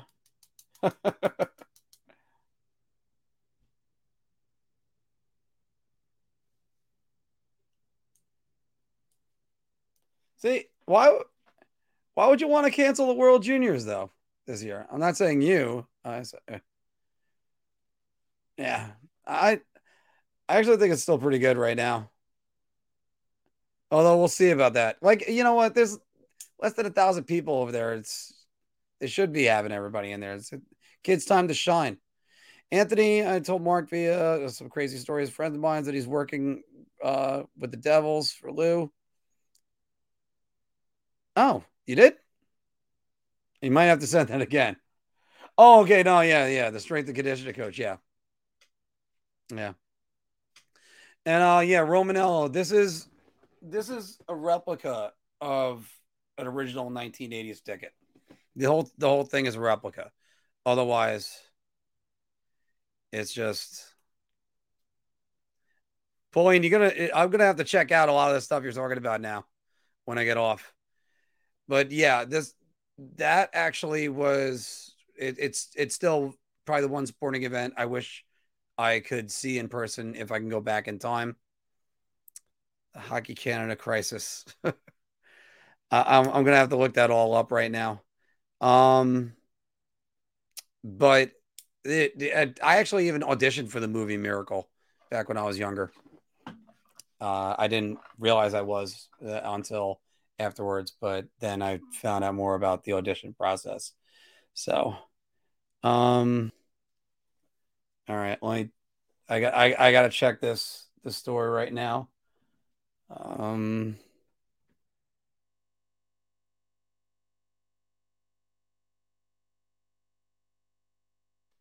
All right, still,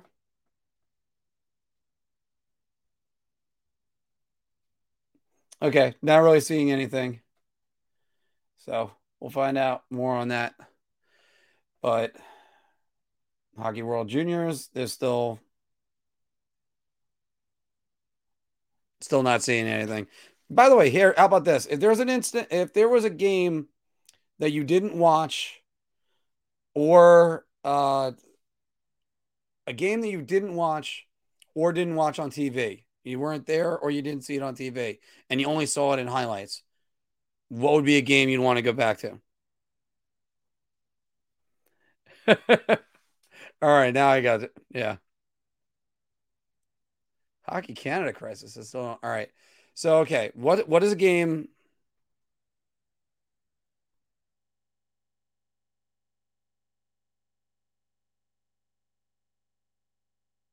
What the game do you want to go back and see? That's in the comments right now. We'll probably go another 15 minutes, guys. Unfortunately, running out of topics to talk about, but this is always a good one to talk about. Because for me, like, yeah, it's definitely the Miracle on Ice. Maybe after that, Game 7, Rangers Devils. I didn't get to watch that. I got to watch Game 7. I never got to watch games. I mean, to say Game 7. When you say Game 7, it's the Canucks series. That's what you always think about. But Game 7, Rangers Islanders, the first IHF outdoor game. Okay, that's a good one, Pauline. By the way, if you go back to our beginning videos, back when we were still All Things Rangers, I have best moments in USA hockey. You could probably search it, and that'll come up right away. 15 minutes with me, 2 hours. You know, and by the way, that was a really good run for the Sharks. That was a really good run that year. I'm trying to remember who all the teams they beat. They beat St. Louis. They beat Dallas. Oh wait, no, I think St. Louis beat Dallas. I'm trying to remember that run now. I'm gonna go through all those in a minute. That was a hell of a team. That was a hell of a team. I had Martin Jones on my fantasy team the year before, so I was kind of rooting for them. And of course, I had Brent Burns on my fantasy team, and Burns is just awesome. They did beat St. Louis. Thank you. I forgot about Nashville, and LA is the obvious one. So they must have been, geez, they must have been a wild card in that. I thought they were like a 2 or a 3 seed.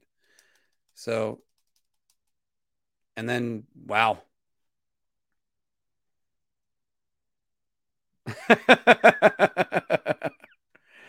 Gladiator fights at the Coliseum, Super Bowl 3. Super Bowl 3 would be interesting. Any game at Ebbets Field. All right, AZ's got a few of these. 1980 USA Russia. The New York Rangers Vancouver Game 7. 1987 World Cup of I think it was back then it was called the Canada Cup. But anyway, winning against Soviet Union. And by the way, if I remember correctly, the winning goal was Gretzky to Lemieux. So, yeah. Here we go. Romanella's got a good one. I would want to go back and see the 1996 U.S.-Canada World Cup final. And outside of the 1980 Olympic game, I'd also love to see the Forsberg shootout in the Olympics. That was in Italy. No, I think that was in Oslo. Trying to remember. I think Lillehammer was. I've been Lillehammer, Oslo. I think it was Lillehammer. I think it's Norway where that happened, because 92 was 88's Calgary, 84 was Sarajevo. Oh yeah, 92 was Albertville in France. Hey CJ.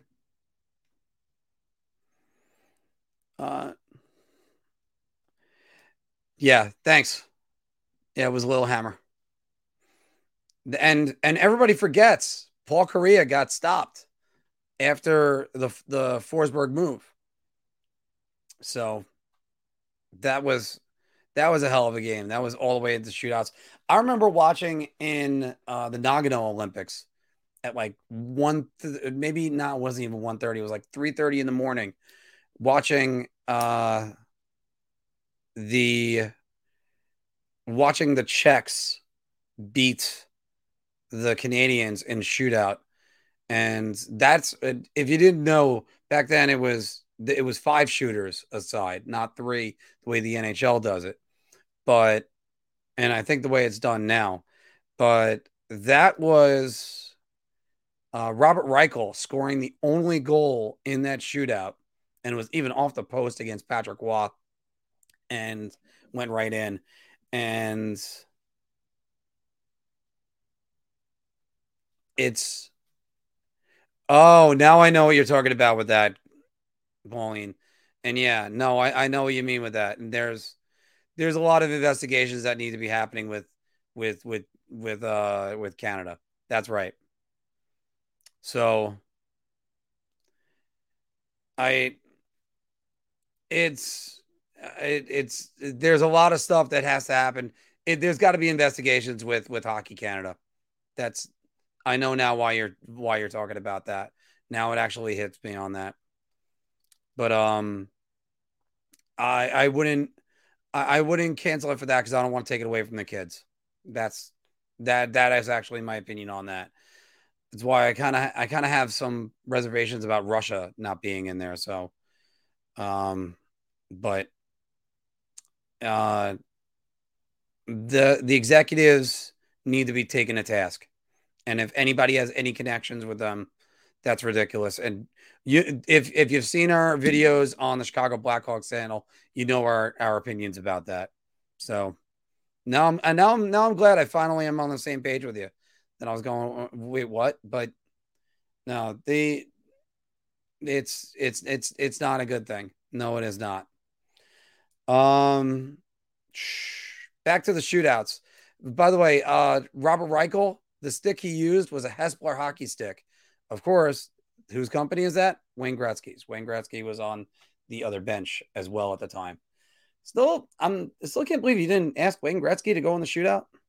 But all right, why is this not?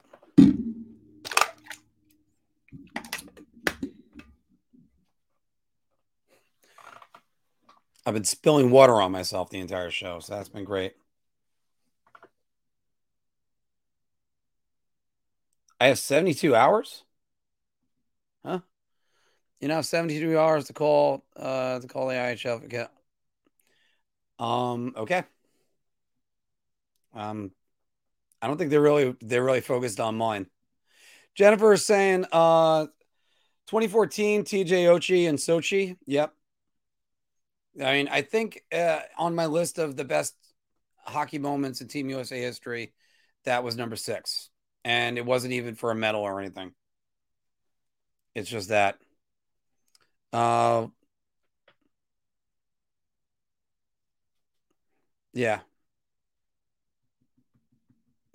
Well, Fortunately, Avery can actually do that. I don't have all the information, but that's again, it's not a good. It's not good. It's not good. So, Romanello saying you'd have to be you'd have to have a strong case to suspend Canada from the World Junior Championship or international competition for a year or two, stopping the entire tournament. What other countries do to deserve losing this tournament? Yeah. What do the other countries do? And if you ban Canada, look, then it becomes look, there's a lot of things that can be said. First things first, take the coaches, take everyone to task who knew anything about it and tried to sweep it under the rug. Why do I'm not getting out my phone to call right now. I have already expressed my disdain for what happened, and right now, I'm not a powerful enough voice in the industry to even make a dent. And by the way, but you have. I would go back and check out the U.S. locker room after the Olympics, and yeah, that was Nagano. That was after Keith Tkachuk said we wasted our time here, and then they demolished the room in Nagano. That did not go over well. And then, of course, in 2002, it was a different story. So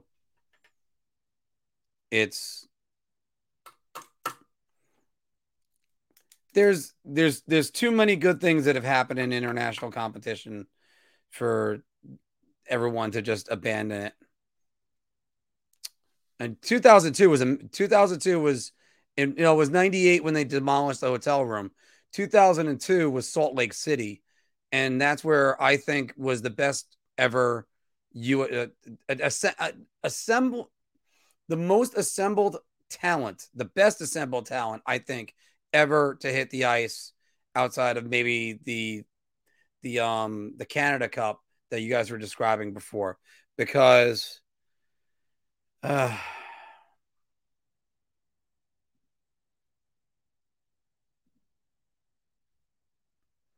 okay, she's gone.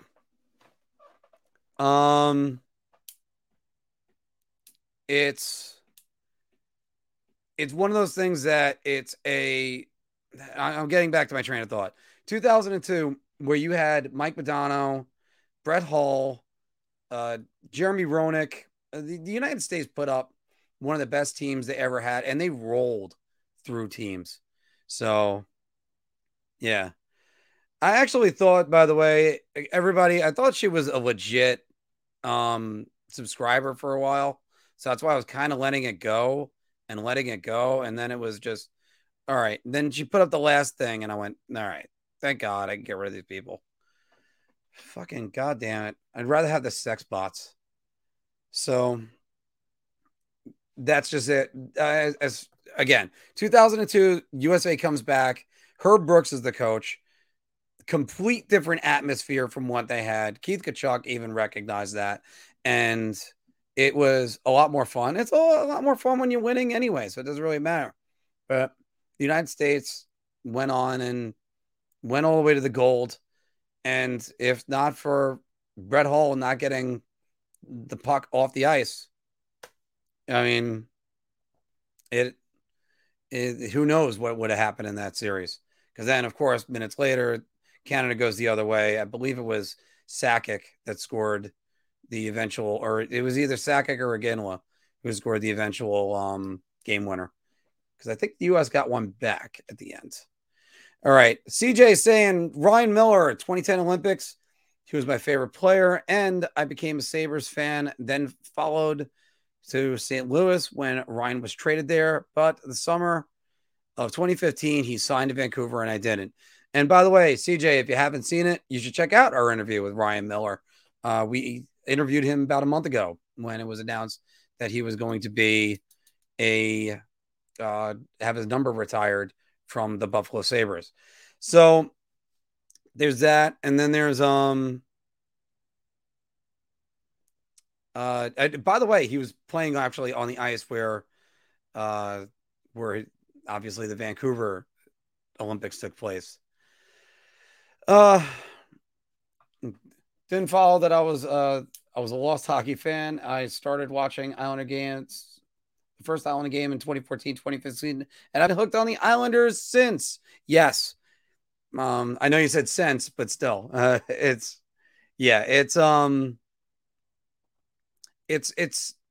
that was a good season for you to get hooked on the Islanders. They were among the best teams in the NHL for most of the season. Fell off a little bit in March. They ended up finishing in third place and then going down to the Washington Capitals. That's still, I don't like that game 7, but that was a great series for the rest of it. That game 7 was abysmal. And I do know the Islanders were playing injured, so that's a different story. Jen, thank you very much. We could use all the likes that we could get. I haven't even checked on the likes in a little bit. I think I was too busy dealing with the troll.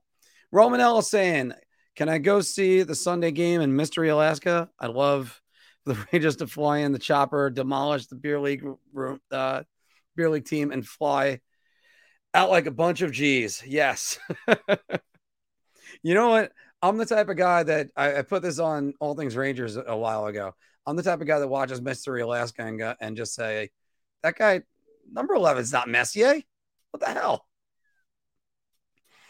The Mystery Alaska games are epic, but I'm a sports reporter and they don't let me in anymore. I wore my Rangers jersey in the movie and openly rooted against the Alaska team. Oh, that's great, Romanello. See, by the way, much better atmosphere that somebody isn't talking about a scandal and also thinking that I have enough influence to cancel a worldwide schedule. I would love it if that had a K after the 9, but we're just 19 viewers at the moment. So first off, the 19 of you with me right now, thank you very much. And we're at 2:36 right now. I'm already 5 minutes over, so why don't we try another 9 minutes? So let's see how we're doing as far as the likes are going. We got only we got 31. Keep them coming, guys. Keep them coming. So, but that was a great season for you, CJ, to root for the Islanders. Your Hawk had a great season for them, and this is why we do this. We do this that way we have fun in the Q&A, not to have whatever the hell that was just a minute ago. Yeah. And by the way, I kind of figured it out. I need the flat end to be over here because I keep trying to show off that I went to the Masters, which was a great experience if you haven't done it. We do have I do have a series I'm trying to launch called Ice Camera Action, talking about hockey and entertainment and movies. And we have our first one up, which is a retrospective of Lisa on Ice, one of my favorite Simpsons episodes. I think it's a classic. I think it's great for any hockey fan. If you haven't checked it out, check it out. Yeah, Jen, I don't have that much power either. Yeah. Although, whatever. I just dropped my pen because I always need something to occupy my hands because I get a little fidgety. But yeah, no. If you don't know the story, Anthony pranked me one time. He told me to call. We were trying to call a guest for an interview, and he gave me Lou Lamoriello's number. So that joke in Goon 2 where there's a farmer fighting league enforcers. I think I saw Ocho. It's a real thing now. Yeah, I saw it on the Ocho. ESPN 8, the Ocho. And yeah, I haven't seen Goon 2 and I really should. Goon 1 was real good. I know it's kind of funny to say, but no, Goon 1 was real good. There's never a good reason to root for the Islanders unless it is to make sure the Rangers get up to a better player spot. No, you just still look for that. Johnny Red, that's awesome. I will post those on the Instagram, and I'll also share that as well after we go off on this. All right. And we got 22 of you watching right now, 23.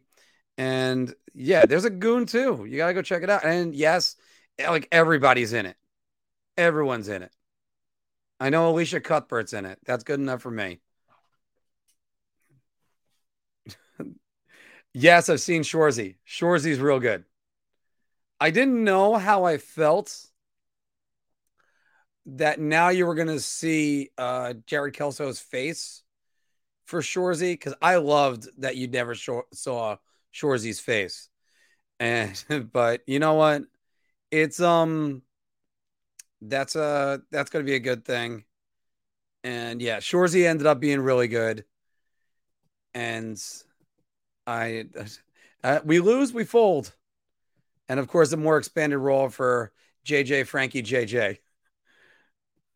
Jean-Jacques Francois Jean-Jacques or Jacques Jean. Forgot what it was. But yeah, Shoresy was great. I still thought they were going to put in I thought they were going to put in the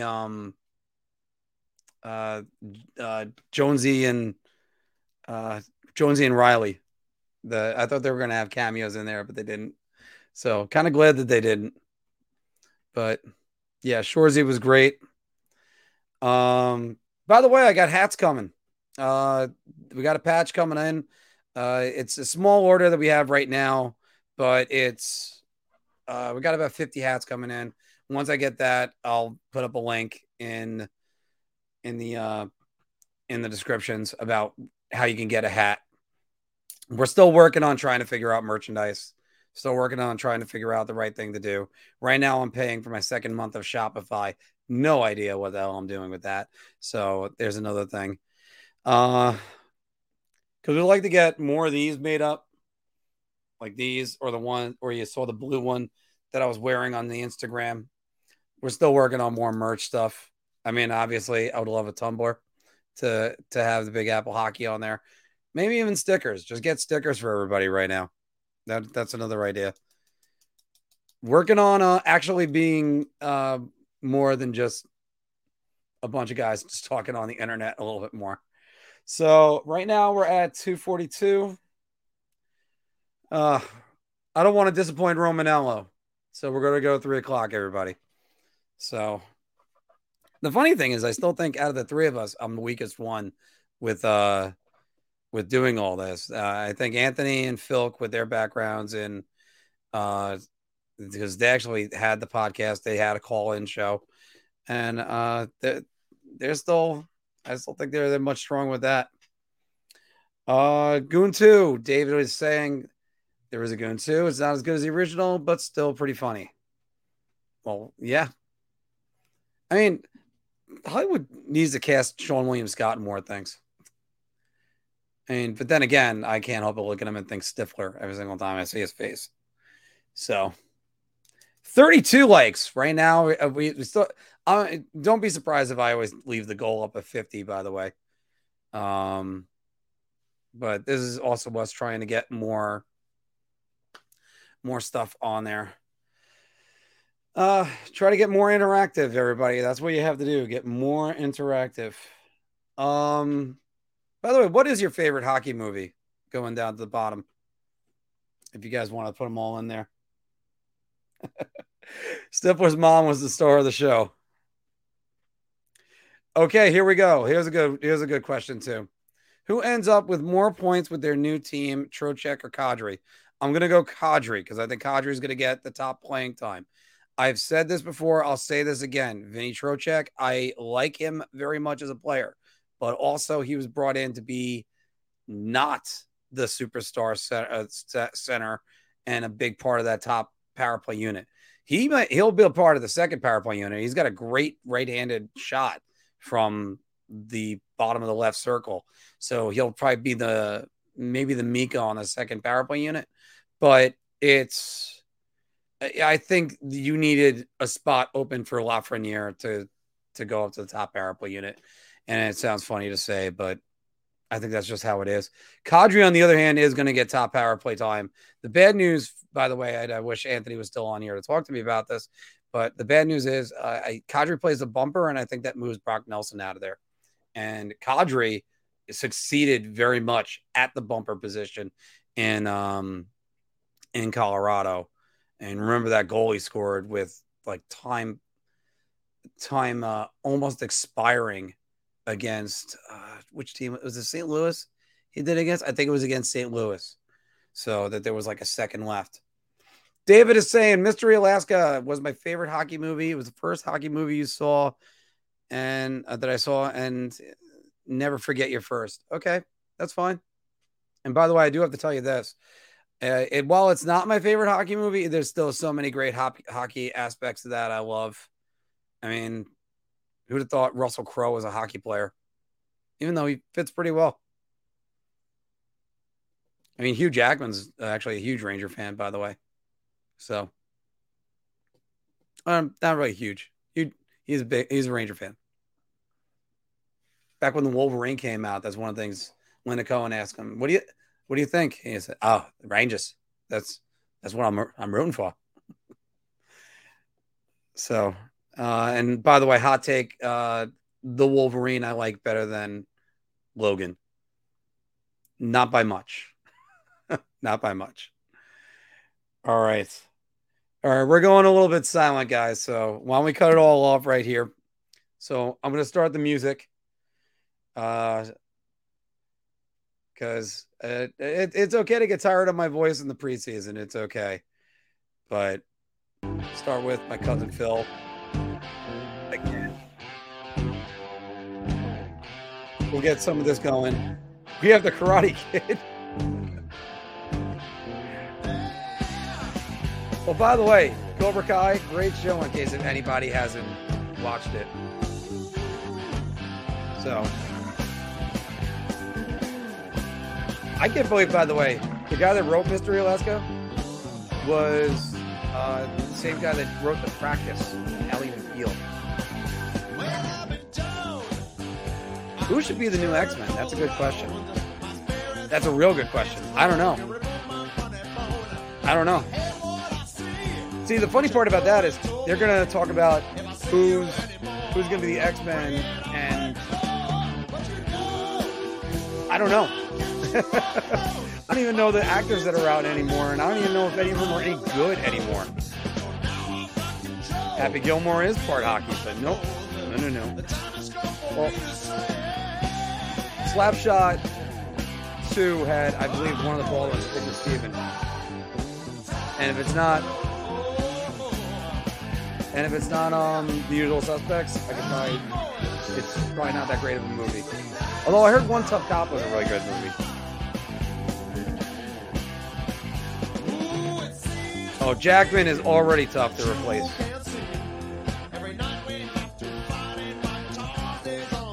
Chris, I am very salty on the new Star Wars. And again, another hot take. I thought Last Jedi was the best one. Because at least it tried to be different. That's what I'll say for that. The Force Awakens was copy-paste. And for God's sake, is there any faults Rey had? Come on. Time has come for me to say. So, I do have an advantage of hearing this song for the last 25 years of my life. And again, Patrick Stewart, yeah. Talk about a guy that was embodied everything that it came to that. Star Wars was great at getting new people, but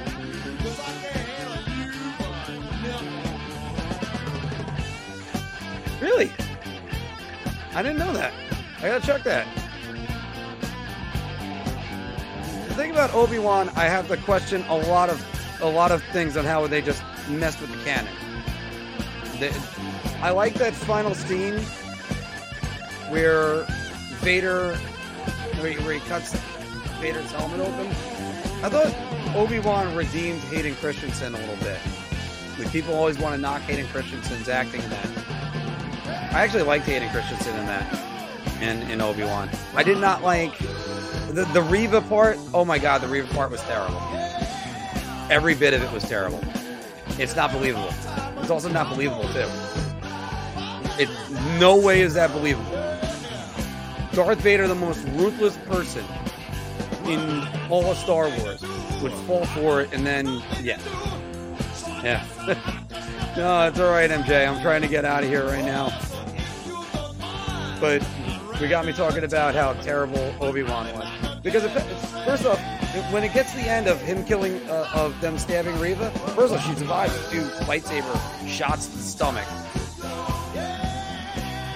Chris, I think Mandalorian wasn't overrated if you look at it as like Gunsmoke or The Fugitive in space, stuff like that, like the original Bill Bixby, Incredible Hulk, stuff like that. But I think it's just, they're not written well. They're really not written well in any way. And I'm not attacking Moses Ingram especially. Because, by the way, here's what's frustrating about this. Because they had the story of the second sister in Jedi Fallen Order, if you guys have seen it. And that is so much better. It's so much better. And it actually is along what Star Wars is. Right? He didn't fall for it. But David, he didn't fall for it. But Darth Vader would have choked her out and cut her head off at that point. She fulfills no more use for him. So that's one thing they say. And I do like when he breaks the lightsaber and hands it back to her to be like, yeah, come at me, bro. So, but again, if anybody wants to see it, look up the Jedi Fallen Order and just look up the second sister. That's all you have to see. I know she was the third sister, but even, look, Mandalorian I still has a lot of, unless he thought, but all right. But David, also part of the problem I have with it also is, then she was able to go to Tatooine without a spaceship that I have no idea how she got there. Nobody can explain how she got there. None of the writers can explain how she got there. So she gets to Tatooine and wants to kill Luke Skywalker, even though there's no evidence that was mentioned. First off, that was the dumbest communication ever. And by the way, Christine, I'm going to check that in a second. But there's no evidence that said that Luke Skywalker was Darth Vader's son. So she wanted justice and to make things right. She didn't go through with it.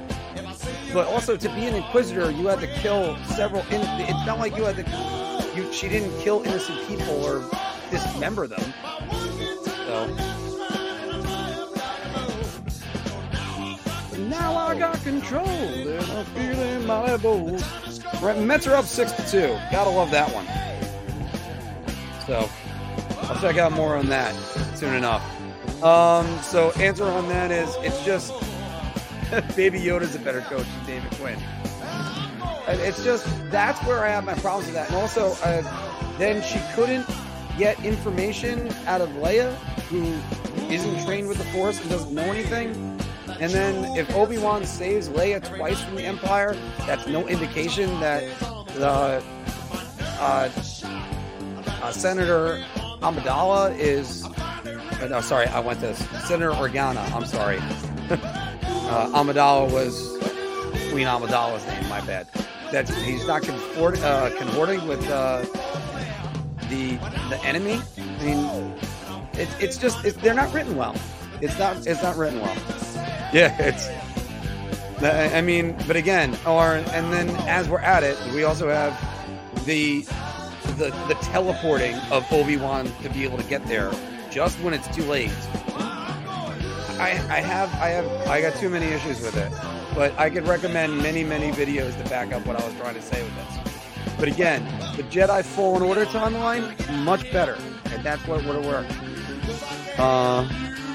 Or they just need to make a movie series on the Old Republic. See, that would be good. Knights of the Old Republic series. I mean, and just stop. It is what it is. There's now a book going around about Obi-Wan Kenobi being bisexual.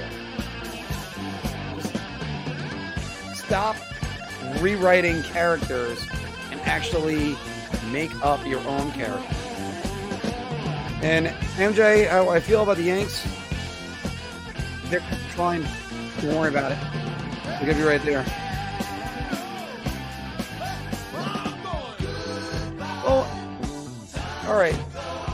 And David, I understand what you're trying to say with that is. It's just, it's the best way to describe it is suspension of disbelief. It's the core element of theater. And if you're listening to a 2-year-old tell a story or a 4-year-old, and they just sort of invent something where like, okay, and then like shit comes down and then we're all out of here. And you're like, wait a minute, what? Well, where the hell did that come from? And it ruins disbelief. That's why canon is such a thing. It's sort of like if all of a sudden Peter Parker is saved by Uncle Ben in his own reality. You're like, wait, is Uncle Ben dead? No, he wanted you to believe that he was dead so you can become Spider-Man. That's the stupidest fucking thing ever. But again, yes, and I'm not even a Superman. I'm a casual fan. But at least I understand. And by the way, yes, have fun with it. That's the number one thing. Just enjoy it. Because you know what? You're right about this. Ewan McGregor was great. Not good. He was great. And I think some of the things that were going along with that, good. Just enjoy it. Sort of like the New York Rangers. Just enjoy it for as long as you can. And I can't wait for the day the Rangers win the last game of the season. So, Obi-Wan is fine as he is. Yeah. Stop trying to change him. So remember when the end of Spider-Man was crying because Iron Man died? Yeah, I mean, because in that time, in that universe, and that what they were going with that is Tony was his mentor. And Tony even went through everything to get Peter Parker back. So it makes sense. It also made sense for his wife to kind of push Peter out of the side and go, yeah, that's my husband. So it's kind of like that.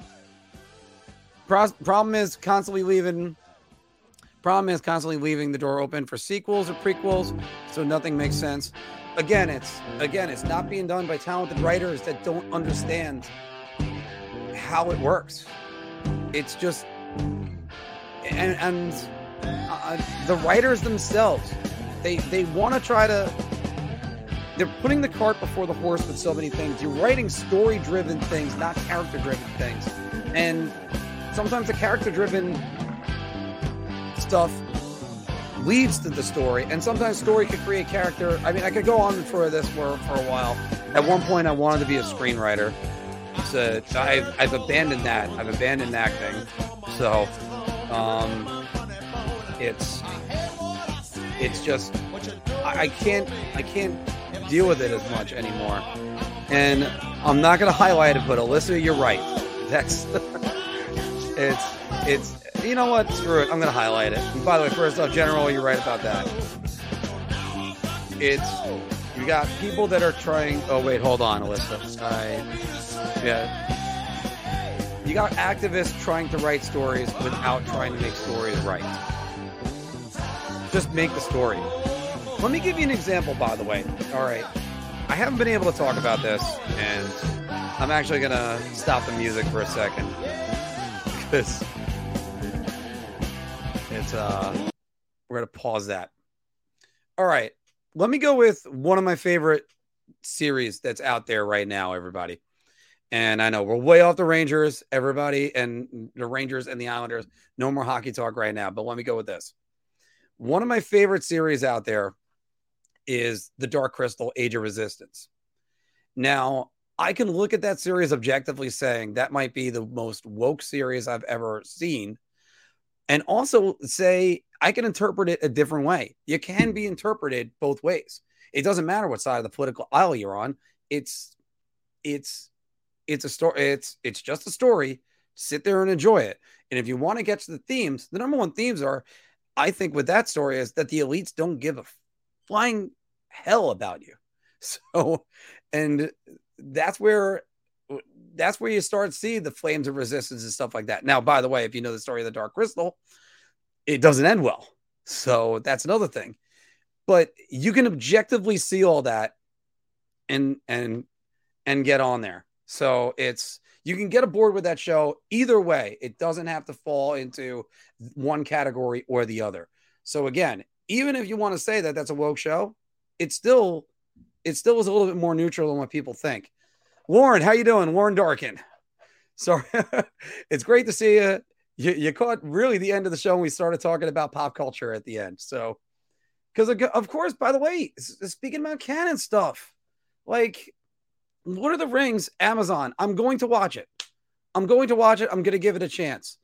But stop with the, we need to, because here's a great thing. Don't do diversity for diversity's sake. That doesn't suspend disbelief. Let me go back to the core aspect of theater, suspension of disbelief.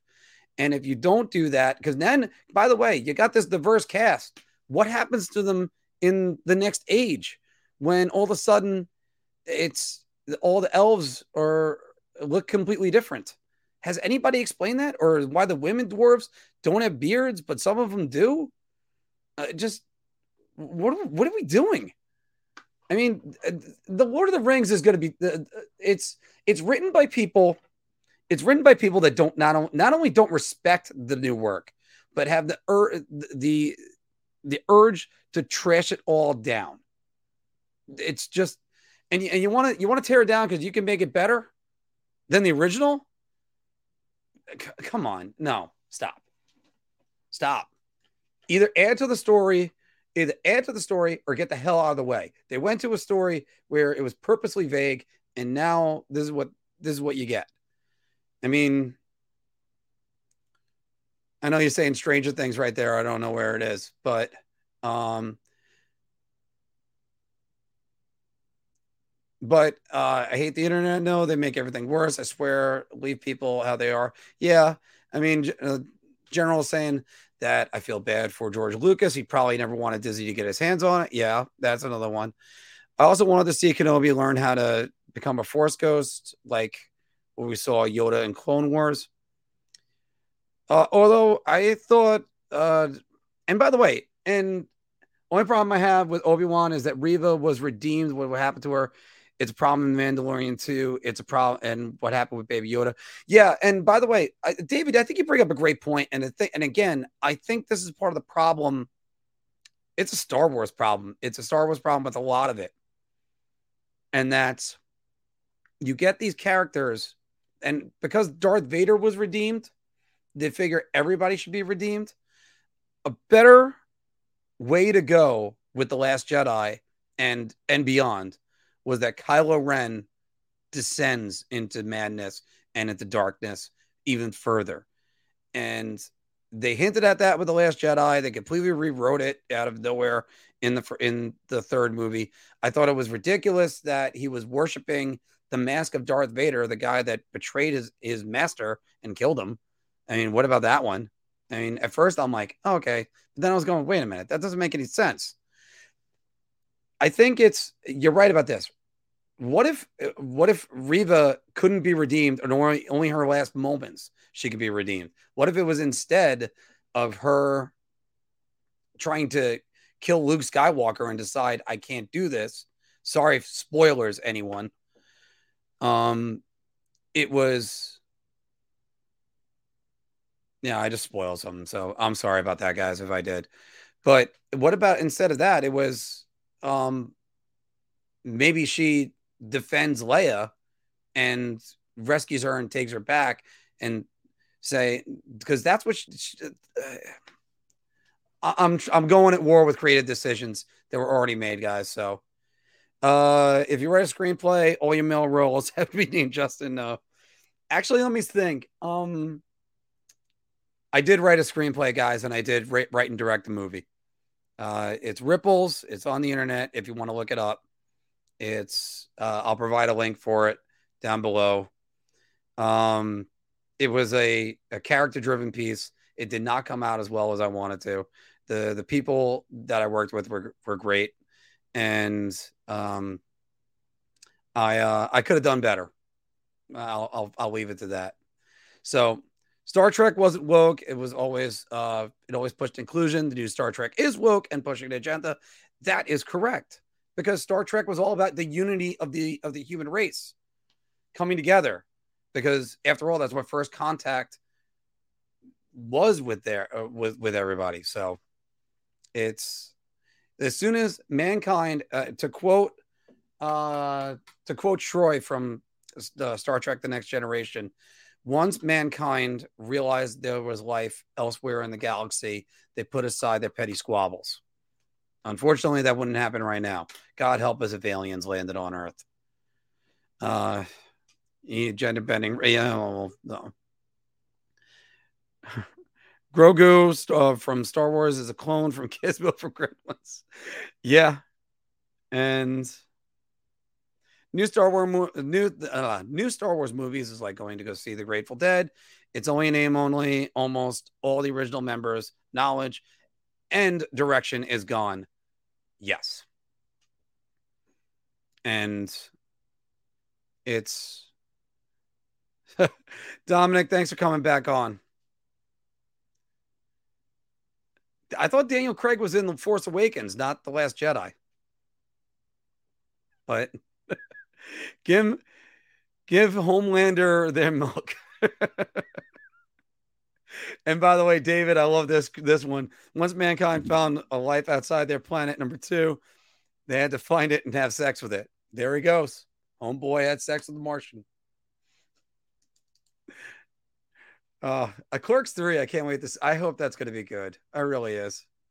I hope it's going to be good. I'm holding out for Andor from early screenings. They're saying that it is a pretty gritty series and realistic. Yeah, and then you hear the cast talk about it and say it reflects a Trumpian world. Donald Trump is the worst thing to ever happen to Hollywood. I've lost everything I ever could care about because everybody's got to tell their Donald Trump story. And by the way, yes, Homelander needs his milk. Homelander is such a great villain. There's a great video on there. There's probably about 10 great videos that are all about how Homelander is just he's better than the Joker at any moment. Anthony Starr is so fantastic in that series. And that's another one, by the way. That's another one. If you're on X political aisle, you can still watch that series and see both sides. It's not just one side, even though, again, the showrunner came out and said something like that. So, but I'm not here to talk about politics or ever. And I always want to keep it out of the show. But since we're just on the topic of entertainment, it's just, I'm so tired of everybody thinking, Trump is the worst thing ever. Yeah. Just, I don't need to hear about Donald Trump in Star Wars. I like the prequels in the original trilogy, only hate the new ones directed. Well, yeah, but also, by the way, I give Rogue One credit. I like Rogue One. In their minds, it's the best. Yeah. Oh, it's always in your best. Again, to quote Michael Jordan, Republicans buy sneakers too. And again, try to find where are the politics in Empire Strikes Back, the best Star Wars movie that there is. They told their story. You didn't have to get to anything. And by the way, politics in cinema, it's best done like Inception. Don't beat people over the head. Show it to us and let us interpret. I just talked about the Dark Crystal series. I interpret it differently than what other people would. I can tell you that right now. And that series is great. I've watched it 7 times already. And I am a nerd. I have no problem saying that one. Although there's a difference between nerd and other stuff. But I keep getting the boys memes on Facebook and don't understand any of them. David, check out the boys. Check out the boys. It's basically what if superheroes were real? And they're all pretty good. And it's just Yeah, I can go on that. Yes, thank you, Warren. That's it. How to craft a villain, make a character rich promises, wealth and freedom to people, and give them the illusion that all that is false without ever backing it up with evidence. Yes, yes. Because also, by the way, a great villain is either one that you are terrified of because anything can happen, i.e., the Joker, or a great villain is the one that is he gets you this close to agreeing with him. Magneto. And a lot of it, especially Magneto. Oh my goodness.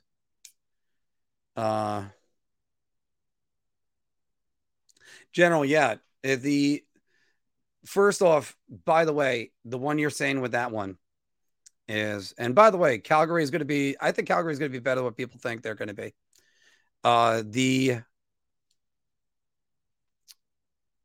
That fight in episode 3, that was just absolute perfection. That saber fight. And also I think the intercutting with the Yoda fight also had something to do with it. The duel of the fates being so perfect. I mean, the crescendo when the lava comes up from behind them. I mean, everybody wants to make fun of the high ground thing, but it is kind of true.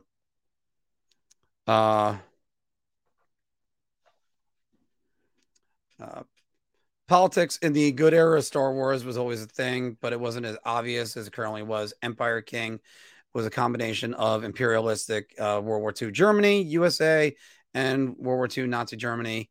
Yeah, but I mean, again, it didn't slap you in the face with what it was. It's also easy to say that the Empire was just a large force that needed to be taken down. That's all. You could just say it was that too. By the way, 37 years like this right now. 18 of you are still watching. So everybody, thank you very much. The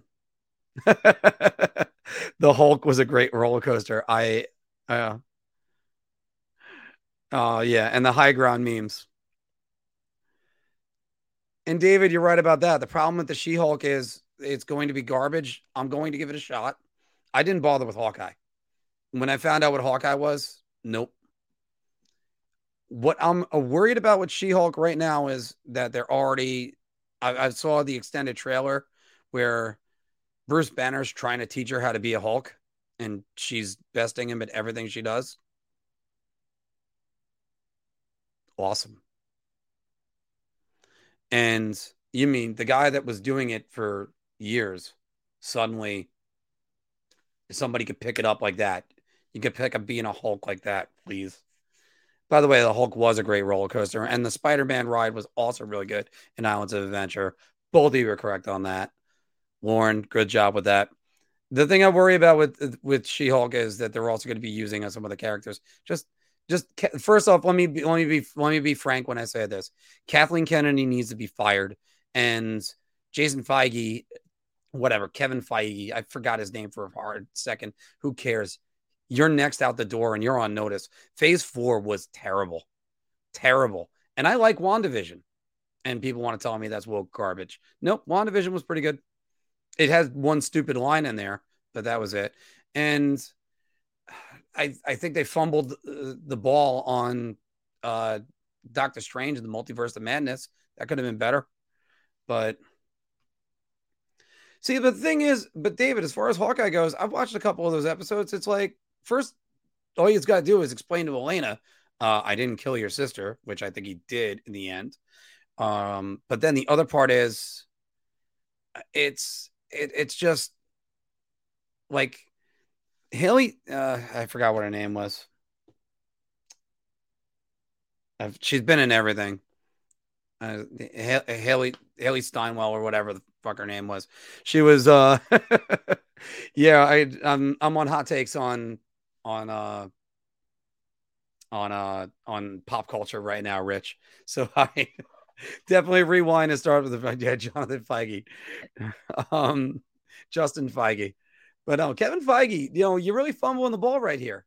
I mean, the only movie, the only product that everybody universally likes from Marvel right now is Spider-Man No Way Home, and they didn't have that much to do with it. So And Renner was good, Barton was good, and look, and I was looking forward to Vincent D'Onofrio's Kingpin, and he was eh. Here's the other. All right, I forgot what the name was, and if somebody wants to throw it up for me. Oh no. All right, I now I know you're being sarcastic. Um, so it's one of those things. Where was I? Oh, it's one of those things that they're like, oh, she's an incredible athlete, and then you see her running like a duck down the street. So I gotta figure out her name right now because it's really ticking me off. Um, Not Haley Atwell. It's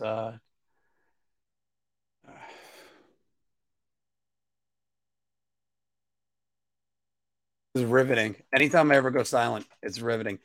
Yeah, that is Haley Steinfeld. Okay. Yeah. They're like, oh, what a great athlete she is. Oh, okay. And Echo really wasn't that great of a villain. Like this, and it's possible to have good female villains.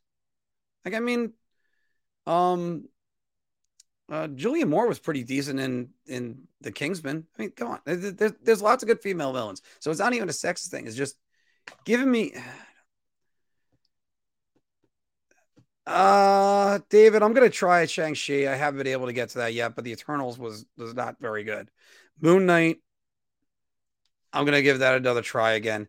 But Falcon, but as CJ is saying right here, Falcon and the Winter Soldier was actually pretty bad. Yeah, she isn't a villain. She's a bad guy on the show. That now they're trying to make a TV series out of her. I have no idea why. And if they cut away for her for the gunshot on Kingpin, I saw that one. First, you want to know a better villain? D'Onofrio's villain. D'Onofrio's Kingpin is amazing. Like, there is nothing better than watching that last episode of Daredevil where he's just beating him and all the blood is going onto the painting, and he's telling him, he's like, you have to kill me, and Matt Murdock screaming, no, that you don't get to make me do this. All right. Rich, I don't think so. I think it worked as well as what it was. I think that's what it is. Now, I think Ghost Rider might be fleshed out better as a TV series instead of a movie. Sometimes when you have time to not rush, it helps out. I think it does help. I think Jon Bernthal's Punisher is fantastic. I thought he hit the emotional beats on every single level. I like the Netflix Punisher, to answer that question, Warren. But because this is what happened. I even did the goodbye music. So we are going to get off of this because I'm probably going to say something that'll get me canceled. But it's just as far as like Star Wars goes, all they've done is get rid of their fans. And then their method of trying to get the fans back is to attack the fans, being like, "Oh, I'm sorry, I heard your stories about wizards," and I'm not attacking Rian Johnson. Rian Johnson, Rian Johnson, I can't remember which one they pronounce it as, but I mean, the guy knows how to direct. A lot of his other movies were good. Looper was very good, even though you could say it's a little bit flawed. Brick, very good. Knives Out, very good. So it's not like he doesn't know what the hell he's doing. I think J.J. Abrams and this stupid mystery box storytelling is what ruined the first Star Wars. And of course, like we're saying before, you just want to make it about activism. The Force is female. Just shut up. Force doesn't have a gender. How about that one? Because it throws people away, takes you out of the moment. If you're being taken out of the moment, then it doesn't work. It's like if all of a sudden out of this, I started talking about well, then you come onto your hockey show at 10 minutes in, and you end up talking about movies and TV for an hour. As I'm realizing my folly, I should have just gotten out. Knives Out, I thought was really good. Thomas Jane, I thought was a good Punisher. I don't think he was great. I think the series is written better than the movies. Like I even kind of liked Ray Stevenson's Punisher. I thought he was good. And yeah, Jon Favreau is the one guy that did anything. Here's the problem, Wicked. This is where here's the problem with what they did with that. You put him on the island, and it's Luke losing for him to get there, for everything that they set up for him to do. How does Luke not lose faith in everything he's ever done? See, people haven't blamed J.J. Abrams enough. That has been my standpoint for a lot of things, and my comments are out there for the world to see. It's just J.J. Abrams set up, Luke failed, Kylo rebelled. It's absolute ridiculous. And you know what? Of course, he's going to have this crisis of confidence. First, the same thing with Thor. Whenever anything happens with Thor, he's always got the crisis of confidence. Because when you're an all-powerful God, that's what happens. You have a crisis of confidence. And hell, I could tell you that when I've gone goal scoring slumps. So it's just like that. And look, that's the way you kind of end up writing these characters. Now, when it comes to Luke Skywalker, they didn't go all the way with him, and they didn't go back. And I understand every criticism that there possibly is, but yeah, I don't want to see again. Warren, by the way, you're saying this. Again, Donald Trump was the worst thing to happen in the world, because now I can't even look at Mark Hamill's Twitter. So, or any celebrity's Twitter. Not that it's a good thing or a bad thing. I'm just saying, just celebrities stay out of politics. But once you open your mouth, you can't go back. So, but again, what happened with Luke, just not right. And also, yeah, Gina Carano thing, also total BS. If you haven't seen the new movie, Terror on the Prairie, it was actually pretty good. I did see that.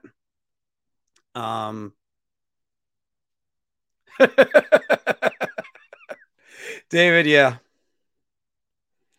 But you know what? It's conversation. We ran out of hockey for a little bit. We're in the doldrums of the summer. It's all right. I'm just gonna cut a lot of this conversation for the audio, so I don't have to worry about that. I don't know. Did you see that last Mortal Kombat movie? Romanello, the last Mortal Kombat movie was not very good. Thoughts on upcoming Mission Impossible movies? The Mission Impossible movies were pretty good for what they were. And they were all over the place. And by the way, everybody, you should all be thankful for Mission Impossible 2. Why? Because Doug Ray Scott was actually slated for another movie, but he accepted Mission Impossible 2, and he couldn't film the other movie, which was filming at the same time. That movie was X-Men, and Hugh Jackman ended up getting the role of Wolverine. So, talk about somebody that's kicking themselves for not being in the right place at the right time.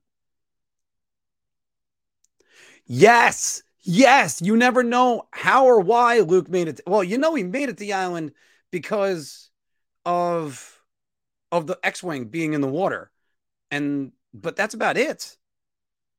Like J.J. Abrams, I talk about the worst thing, blah, blah, blah. J.J. Abrams was the worst thing to happen to Star Wars. And for that matter, Star Trek. Actually, I sort of liked the first movie, but no. And then Disney should have just let Favreau and Filoni take over. Yeah, first off, after they showed what they could do with The Mandalorian and people are actually liking it, like just they turned Luke into the exact opposite of who he was. See, but the only reason why, and the thing is, by the time the Last Jedi is supposed to end, that's supposed to be him falling with confidence and then coming all the way back and him starting to believe again. but also the projection thing. I don't know. I'll tell you what, the worst part of The Last Jedi and possibly in all the Star Wars. No, everything was bad in Rise of Skywalker. There wasn't anything good except for John Williams had a cameo, but the prank call that in the beginning of Last Jedi was awful. Because, by the way, speaking about another character that they worked on, they tried to make him the big, like the mini big bad. I'm trying to remember the name of the general that made it all the way to the end of Empire and then died when the A-Wing went through the Super Star Destroyer. But they tried to make him like him, except a little bit more vocal, and it just didn't work. Actually, Mark Wahlberg is getting a little bit political. I thought Mark Wahlberg was saying that celebrities forgot what it's like to be an average person. Which one killed Emilio? I hated the one where they killed off Emilio. That's the first one, Mission Impossible 1, and they were brutal in the way they killed Emilio. Top Gun 3. I if they do Top Gun 3, then I hope it's got a good script. First two X-Men movies were fantastic. The third, when they changed directors, was complete trash. Well, because that's Brett Ratner. And then when they went back to do First Class, and by the way, speaking about people that end up being a-holes in real life, I mean, look up everything about Bryan Singer right now. Bryan Singer, my favorite movie is The Usual Suspects, and I love Bryan Singer's X-Men, the first two. Man, what a fall from grace that guy's having. Well, but by the way, and I still like the second and third Wolverine movies and Days of Future Past and First Class. Apocalypse is a little bit of a tough pill to swallow. And Dark Phoenix was just not very good at all. MI2 was so much better than the first, a sequel that is better than the first, The Fight on the Beach. I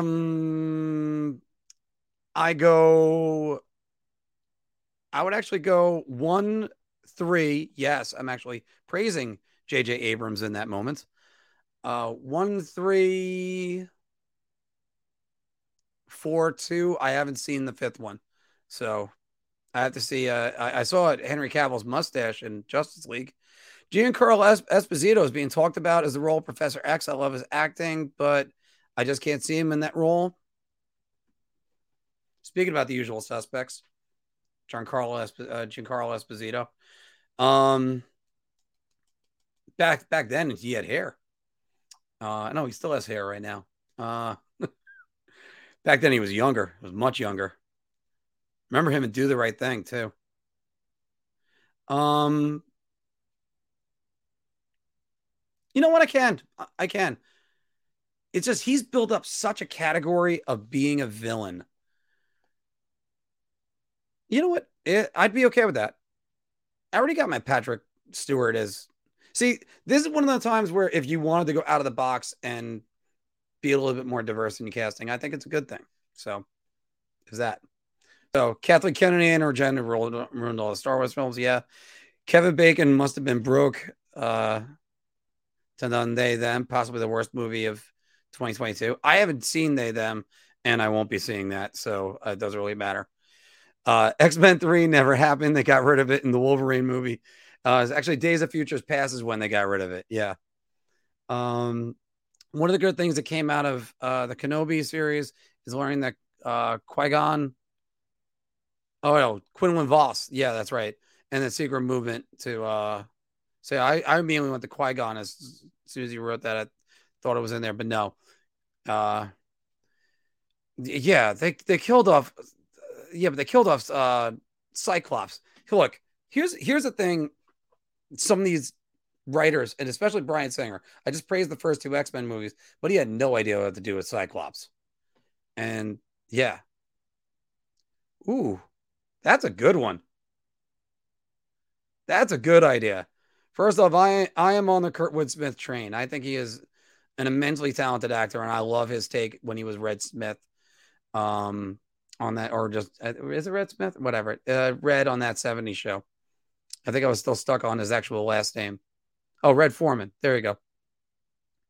That he was good. The Porgs were the only good thing out of their shit in 7 and 9. I hope they erase 7 and 9 and I fully make new ones with Luke. But they're all going to be too old and Carrie's already dead. So that's what the hard part is about all those. They screwed it all up. CJ, you're right. They just screwed it all up. They had, because again, Kylo Ren could have been a great character. Somebody explain this one to me. And just explain this one to me.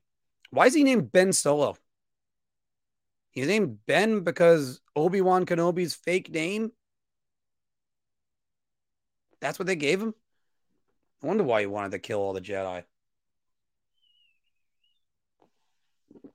Okay. Red Foreman is Professor X. Oh, let's see him in RoboCop. Name a bad Kurtwood Smith role. Seriously. I had Dead Poets Society on. By the way, in case if you guys didn't see it before, I'll play it again for you. This was the ceremony at the end of when they made Jacob True captain. Captain, my captain. You hear me? You hear me? Oh, Captain, my captain.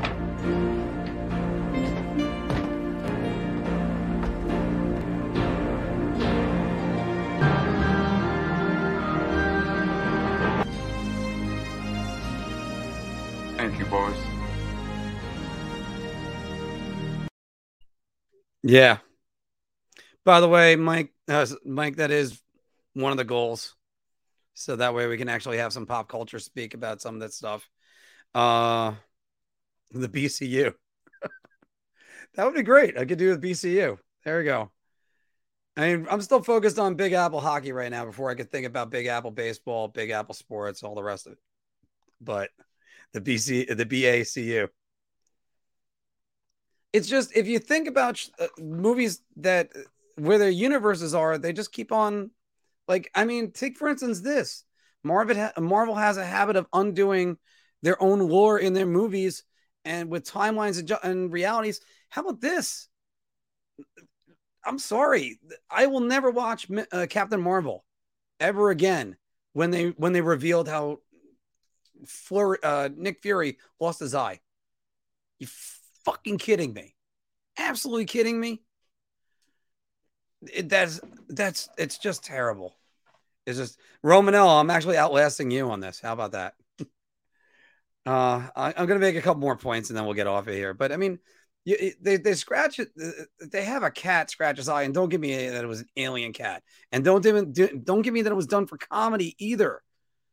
That's not good either. That's one of the best lines.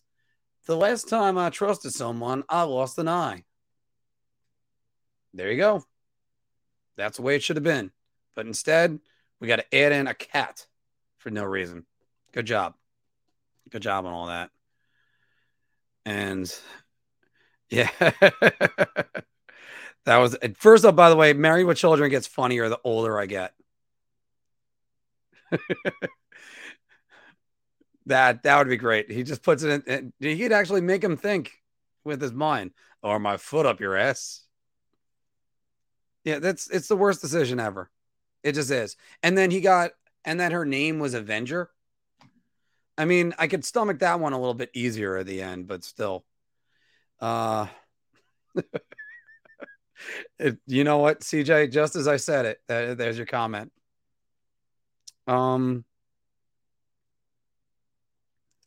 Yeah, and especially when you're trying to keep, because when you're doing that, when you're going with time travel and it's not the key gimmick, you have to adhere to those rules. And eventually he ends up staying in his time and growing old. That's the way Cap does it, which then makes you say, so you stayed after World War II with Peggy and didn't do anything? Okay. So there are those moments where it makes you kind of question. Again, takes you out of it. It makes you go, wait, what? I had a friend of mine. I asked her. She was a huge Peggy Carter fan, and Captain America fan. I asked her if she had a lady boner at the end of Endgame. She actually hated it. That's what the funny part is. All right.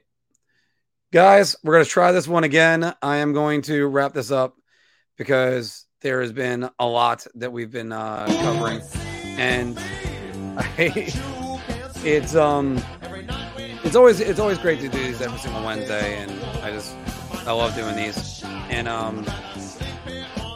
obviously, everybody, thank you all very much for joining us. 2.5 hours for the show today, and it's always great. Go back and check out some of the bar talk and some of the other stories that we had. Just, can Lou ever announce these damn deals, please?